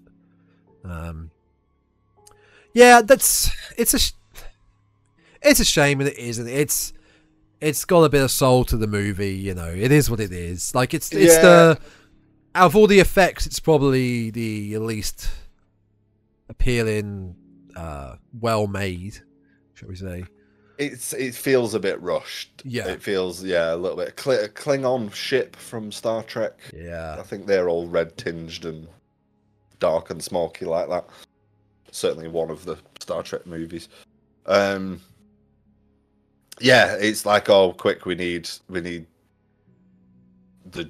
interior of the Jewel. What have we got? Yeah.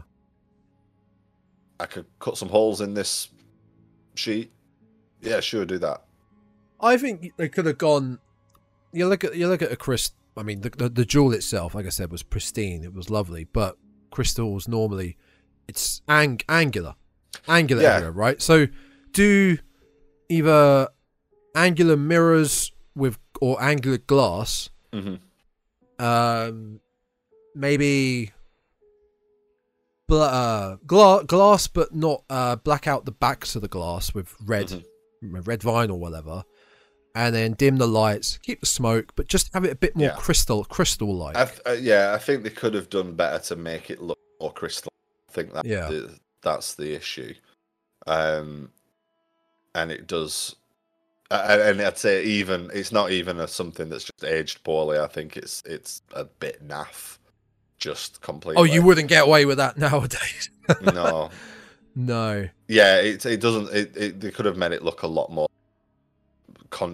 Visually made that that we're inside the jewel a little bit stronger.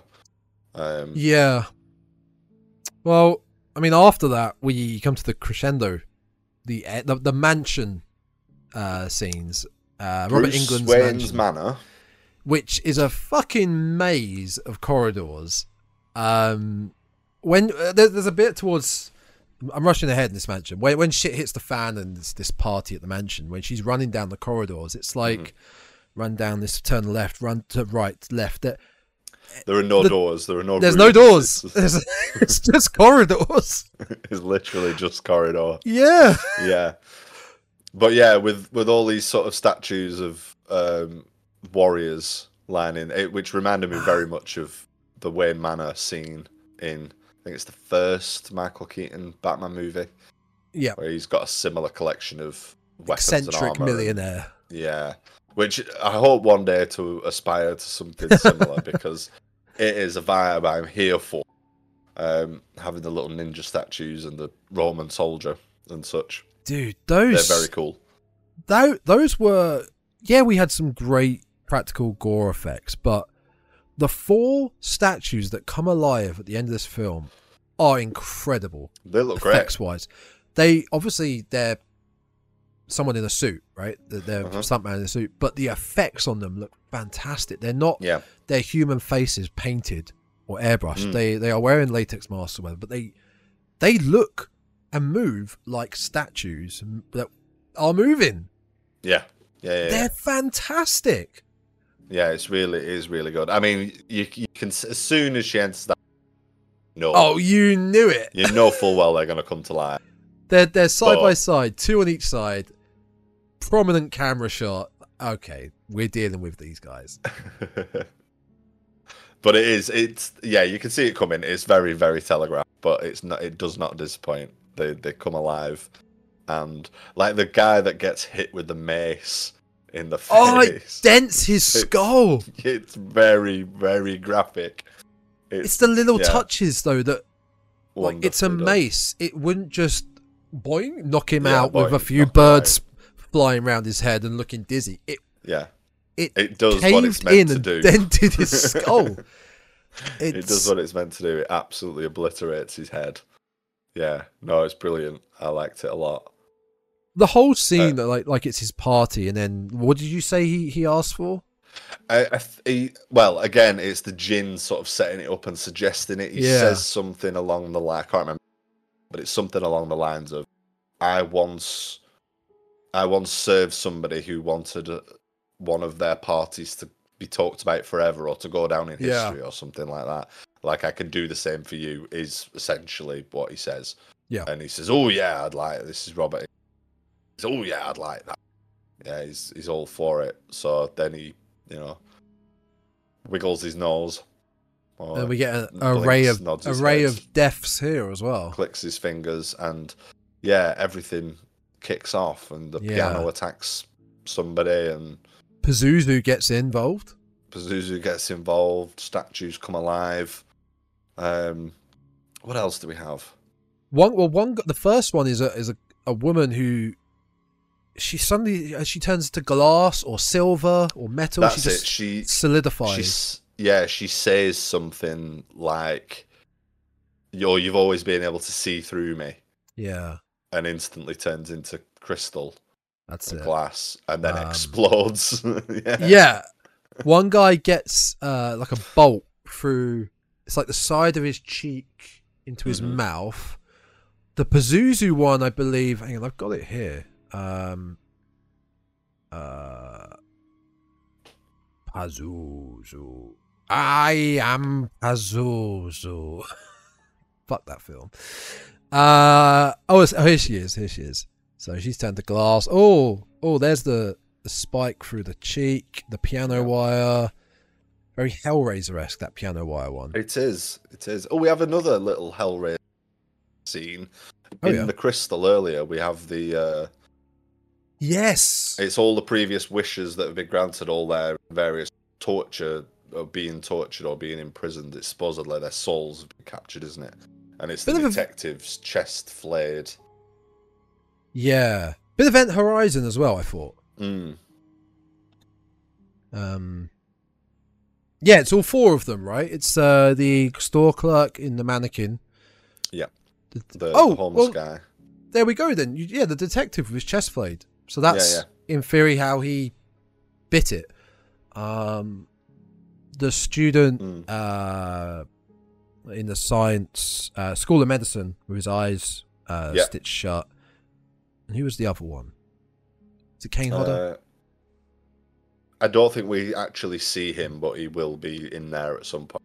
Yeah.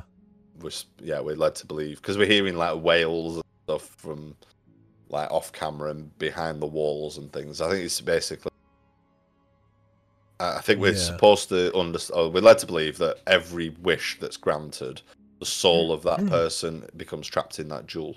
So I don't think we see Kane Hodder again, but it's implied that he's there because all the other victims are.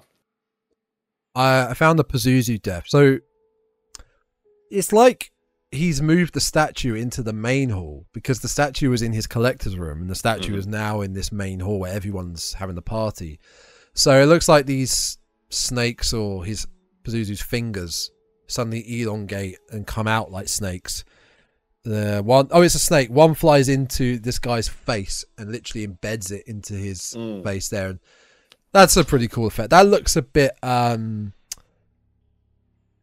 Thing, sort of the gooey. Yeah. Is that the same guy that we later see strung upside down and they're all like eating his neck and his chest? Or who's the victim? Like, I thought it was. I must have glanced away or something at that point, but I thought he was being eaten by piranhas. And there's a guy like he's I don't remember that, suspended upside down, and there are little. No, I don't think to be piranhas chewing on his piranhas throat. Yeah, I mean, Same it might film. not be. I'm pretty sure. Yeah, I don't remember the any of only other that. thing I've watched recently is The Forever Purge, and it definitely didn't happen in that. Here we go. His neck tentacles are moving about. There we go.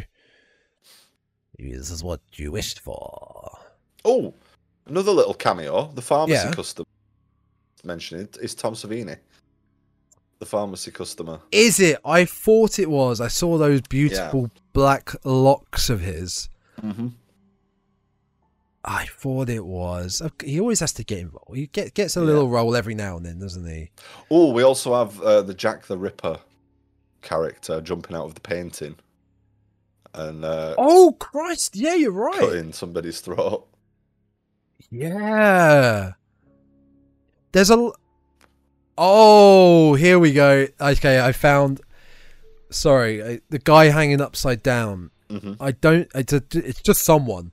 It's just somebody else. It's like his neck and a little bit further down his body, to basically above where his heart is. There's like these little tentacles, just tails just flapping around. I don't really know what's going on. I think it must be something that I think they'll come out. It's either it's like a blink you'll miss it, or something that's just it's happened and we didn't see it, but this is the aftermath of it, sort of thing. Fantastic. And then, the next cut is the Jinn just down in a glass of champagne and walking through all the madness. It's a chaotic scene. It really is. Unless maybe it's a deleted scene. Maybe there is deleted scenes showing. Oh, here we go. Yeah, the little creature. It's just. Yeah. Oh my god! And then Robert Englund gets it really bad. Well, he pukes out. Yes. That's where it's like a little creature comes out. I was thinking about that as well. Looked like somebody had melted, but it's not. It's that he vomits up some beast. The special features for was it 4K? Was it HD? Is it just Blu-ray? I think it's just Blu-ray. Either way, the special features have got to be fun for this series. Yeah, I think so. Definitely, I'm going to try and get that box set. Yeah, I think I'm going to as well now. I'm in. But the whole end scene, in his mansion it's so chaotic. It's great fun. Yeah, it is good. Oh, it's good, and it's a nice mirror in prologue as well, where we get, it's the Jinn on the edge of winning. Basically, he's about to, he only needs one more wish or whatever. He's ready to sort of demonstrate his power and let the sparks fly, and he's not necessarily trying to hide himself.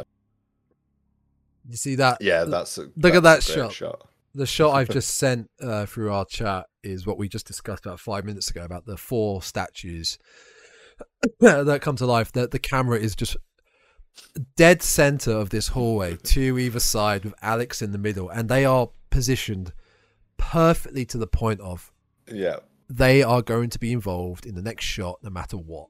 100%. Yeah, 100%. They are not. That is not scenery. That is something that's going to come into play. Jack the Ripper, yeah. Yeah, the Jack the Ripper was a fun one.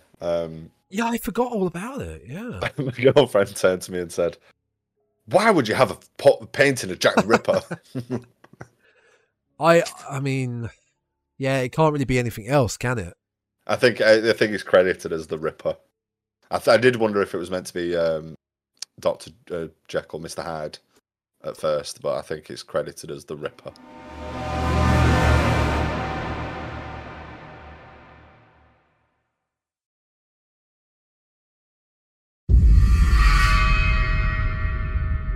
What do you think about how this film ends? As in the wish that she makes to win. Yeah, and then leading on to, have we gone back in time? Have we restarted time? Has everyone forgotten what's happened and we're just... Yeah, we don't really... So basically, she wishes that the crane operator hadn't been drinking on the job. Yeah, she thinks back to it. Yeah. And it flashes up his name several times, and I can't remember what his name is. Joe Pilato. But yeah, he Mickey Torelli. Right. It's Joseph Pilato. Yeah. That's his character. Yeah, it's Rhodes. Yeah. So she wishes. Yeah, she makes the wish that he hadn't been drinking on the job the day, 2 days ago is what she says. I wish he hadn't been drinking on the job 2 days ago. So essentially, that comes true, which means he didn't bungle the statue lift, which means it didn't break, which means the jewel wasn't found. So it effectively undoes everything nice and neat, and there's no way that it can be twisted. Yeah. I mean, it works. It does. It does. I mean, it's taking a bit of a gamble that he's competent at his job anyway. Yeah. It's also taking a gamble that wishing for something in the past will work. Yeah. Because the past doesn't exist. It's happened. So that kind of, again, plays loose and fast with their rules of reality, time and whatnot. It does, but I think it's quite clever. I think it's quite a clever. It is. Given, just because it's, how would you do it otherwise? It wraps it up nice and neatly, and it does. Nice little. It does work. Like there's no real explanation as to whether they do. Anybody remembers anything? I don't think. I mean, we see Alexandra. Well, I don't know. Does she? Maybe she does, because she takes up her friend's offer of a date, doesn't she? Yeah. She says,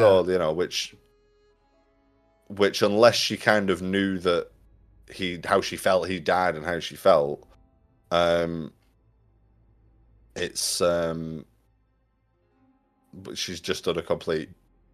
But it's like, for no reason. Does she know what has happened in those 2 days? Yet she's we get no concrete evidence, do we? Apart from no one else knows. No. Apart from she decides that she's going to go on a date with her friend. Because if this was all back in time, back to the point of the crate being dropped from the boat, and she is at the state of 2 days ago, that means she has no idea that a djinn exists, that the gem exists, that this could possibly happen. Like, what if another thing happens and the gem gets stolen and broken and the djinn escapes? Like, this could all happen again, technically. It's just that scenario, that way of the gem being found and sold and the djinn escaping is the scenario that's not going to happen. It could happen another way. I mean, it could. Arguably, the djinn could have twisted that wish that, all right, he wasn't drinking on the job, that a pigeon flew at his face and startled him, or you know what I mean? It could have engineered it could have engineered something else to go wrong. But he didn't. So there's, again, it's not wishy-washy rules, but it's that vagueness of the fact that the rules are vague means that we can't really question it too closely, because there's no parameters really. And I don't mind that. Can't control. No, like I said, I think it works.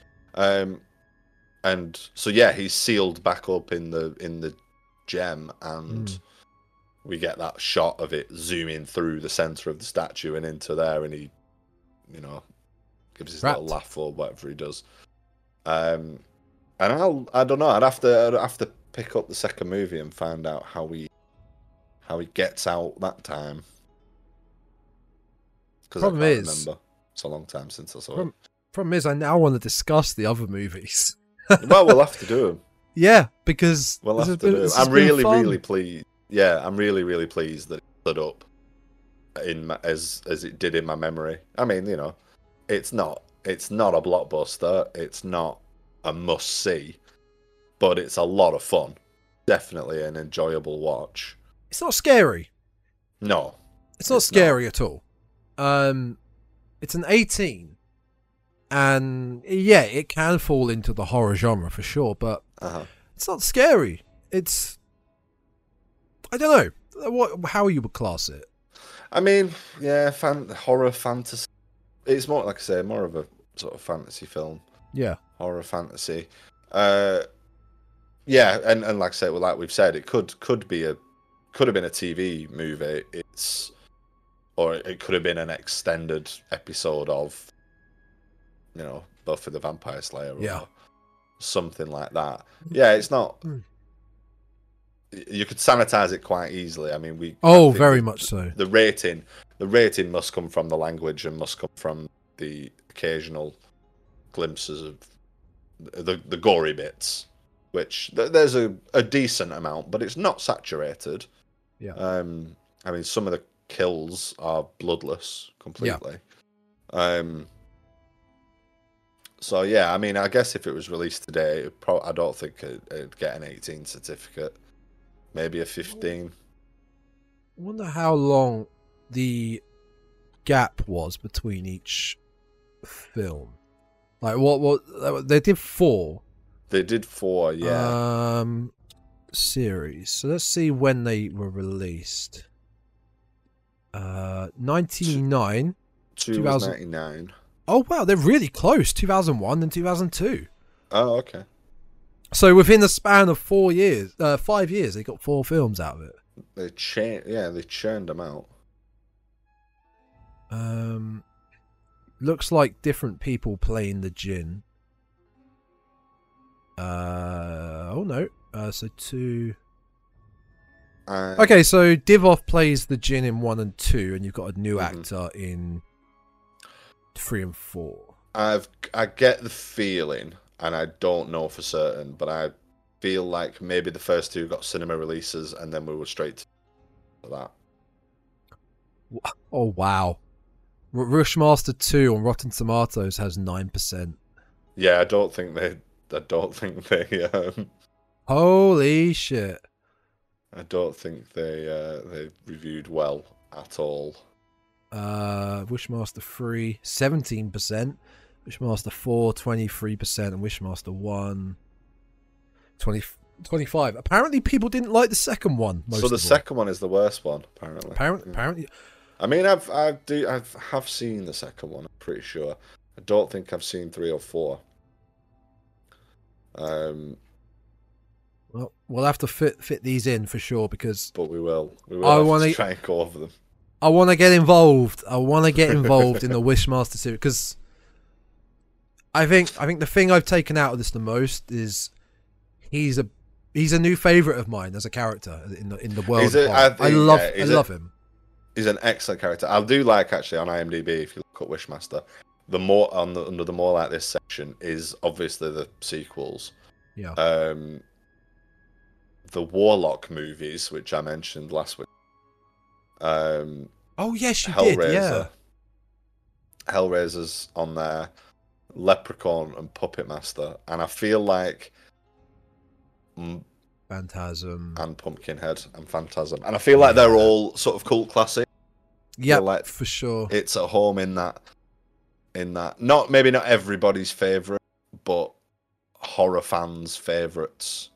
You know what I mean? Because horror fans, we've seen a lot of stuff. We've seen the best of the best and the worst of the worst, and I think the Outwaters. I think you're gonna get, your average mainstream cinema goer is not gonna. Oh yeah, Wishmaster was brilliant, but I think that you'll get a fair few going. Oh, Wishmaster was pretty good. Yeah. Yeah, I'm glad you picked it, man. I really am. Yeah, it was the nice.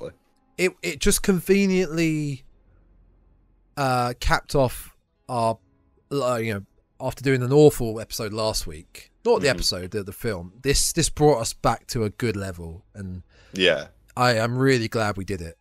I really am. Yeah, it was a fun watch. Great talk. I mean, hell, we've been going for nearly 2 hours. Wow. Yeah, it's good. Doesn't feel like that. Did you have much more you wanted to say? No, I think I've covered pretty much all my notes, and like I said, I guess I'll say it again. Just I'm pleased that it stood the test of time in my memory, because I was a little bit. I've said a few times, like going into this, like, I've got fond memories of it. And I was when I sat down to put it on, I thought, I really hope it does stand up to my memory of it, and I enjoyed it immensely. It's a bit cheesy and a bit naff in places. Oh yeah, but yeah. It was great to watch it again. I did thoroughly enjoy watching it.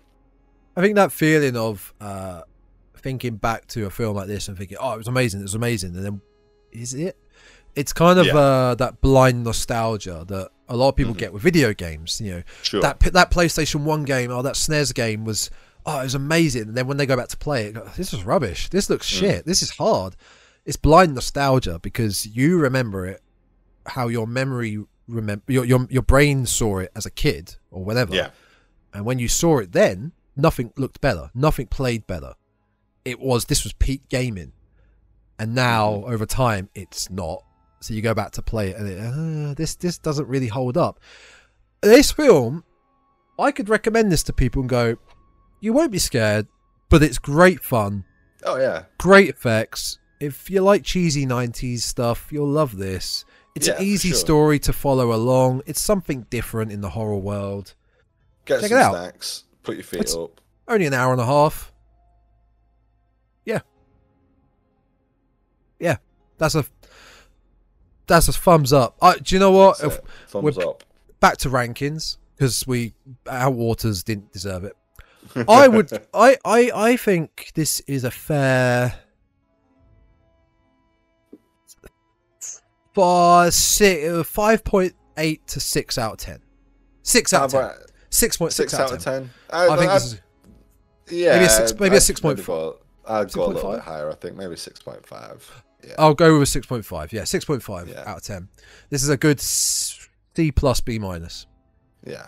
Yeah. Good one. If it's on, it's one of those. If it's on TV, if you, I mean, people don't really do this anymore. But if you were surfing the channels, thinking, surfing the channel, if you surfing the web, if you flick, it's late at night, you're flicking through the TV channels, and you think, if there's nothing good on them, and you happened across Wishmaster, you'd go, I'll watch that. Yeah, I've not seen this for a bit. I'll watch it. Definitely. Yes. It's worth a go. So that is Wishmaster, folks. All around solid. It's time to cap off May, to bookend May now, next week. And we still don't know what we're going to do. We need to work this out this week. Well, let's do it now. Pick what are we one, gonna do? Tom. Pick the film. Pick the monster. Dracula. Let's start strong. Let's start with Dracula. Okay. Dr. Acula. You've heard it. Let's start with Dr. Acula. Dr. Acula. And how's about you pick the one after, and I'll pick, and then we'll go back and forth. That's how we'll do it. Fair enough. Yeah. So next week, our brand new series on the Dreadcast, The Monsters of Universal, the classics. We will be going through 1, 2, 3, 4, 5, 6, 7, 8-part series. So it's going to be going for a while, folks, so stay tuned. We're going to be looking at the classic Monsters of Universal, starting next week with Dracula, Bela Lugosi's Dracula. Todd Browning. I actually watched this not long ago. It's a great film. I have watched that one, to be honest. Really? This is when people go, that's a classic. That's a classic. No, these are classics. These are ultimate classics in the horror world. These are original horror films. Yeah. The one I watched most recently was Creature from the Black Lagoon. Yeah, that's. Did you know who played the creature? No. I'm gonna check this out because I don't want to spit back. I am near enough sure it's Ted White who played the original Jason. Oh, really? Yeah. Interesting. Yeah. I'm fairly certain his first role was the creature from Creature of the Black Lagoon. I'm going to confirm that now for you folks because I don't want to look like a fool. And I'm probably wrong. Creature from the Black Lagoon. Here we go.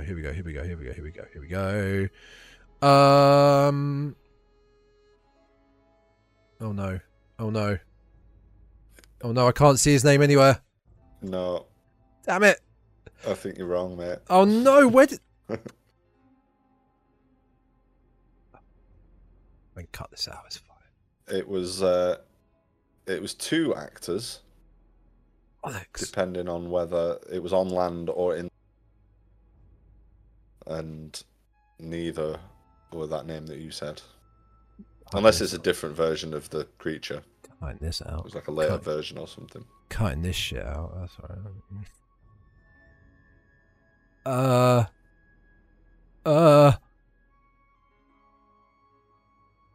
Damn it! Where did I get that information from? Because I'm gonna complain. Stick with the Dreadcast, folks. Made up facts. Stick with for all your horror needs. I'm right. I'm gonna find out, and next week we'll come back to where I found out that information and how wrong I was. Anyway, next week, Dr. Acula Dracula, the original Bela Lugosi Dracula. So stay tuned for that. Universal classic movie monster marathon. Yes, and you, sir, need to give me 2 films so I can get June's schedule up and running. So stay tuned for the Twitter and the Instagram, and we'll be posting June's schedule. The first film, actually, of June will be The Beyond. The second in the Gates of Hell trilogy after City of the Living Dead, so stay tuned for that. And, of course, part 2 in June of our Monsters Universal. But we've got two films that Mr. Aidan here has to pick for his birthday treat. I'll tell you what, I'll give you one now. Because what is it? We've been talking about doing this one for a bit, and I think there's in the near future there's a re-release of this and a video game coming out related to this. Let's do Toxic Avenger. Oh, very nice, very nice. Let's do the Toxic Avenger because I've been wanting to do some more trauma. Yep, and. Yeah, there is that. Down Toxic for that. Crusaders beat them up on the way, and Toxic's getting a new 4K release. Yep, fine with me, sir. Fine with me. And I will get back to you with the other pick soon. Perfect. Too. No worries. Cool. Well, there you go. I've heard it there, folks. So June's shaping up to be a good one. Yep, check out the Spotify, check out the Dreadcast on Spotify, Apple Podcasts, Google Podcasts, Amazon, Podbean, and YouTube, all by searching the Dreadcast. And again, on the Twitter and Instagram, please do give it a follow. Yeah, drop us a follow, like, share, let all your friends, family, neighbours know. Get us out there. And thank you, everybody, for listening, watching, and for those likes and shares and follows. Big thank you. And I believe that's it. So until next time. Stay spooky, guys. Well done. Stay spooky.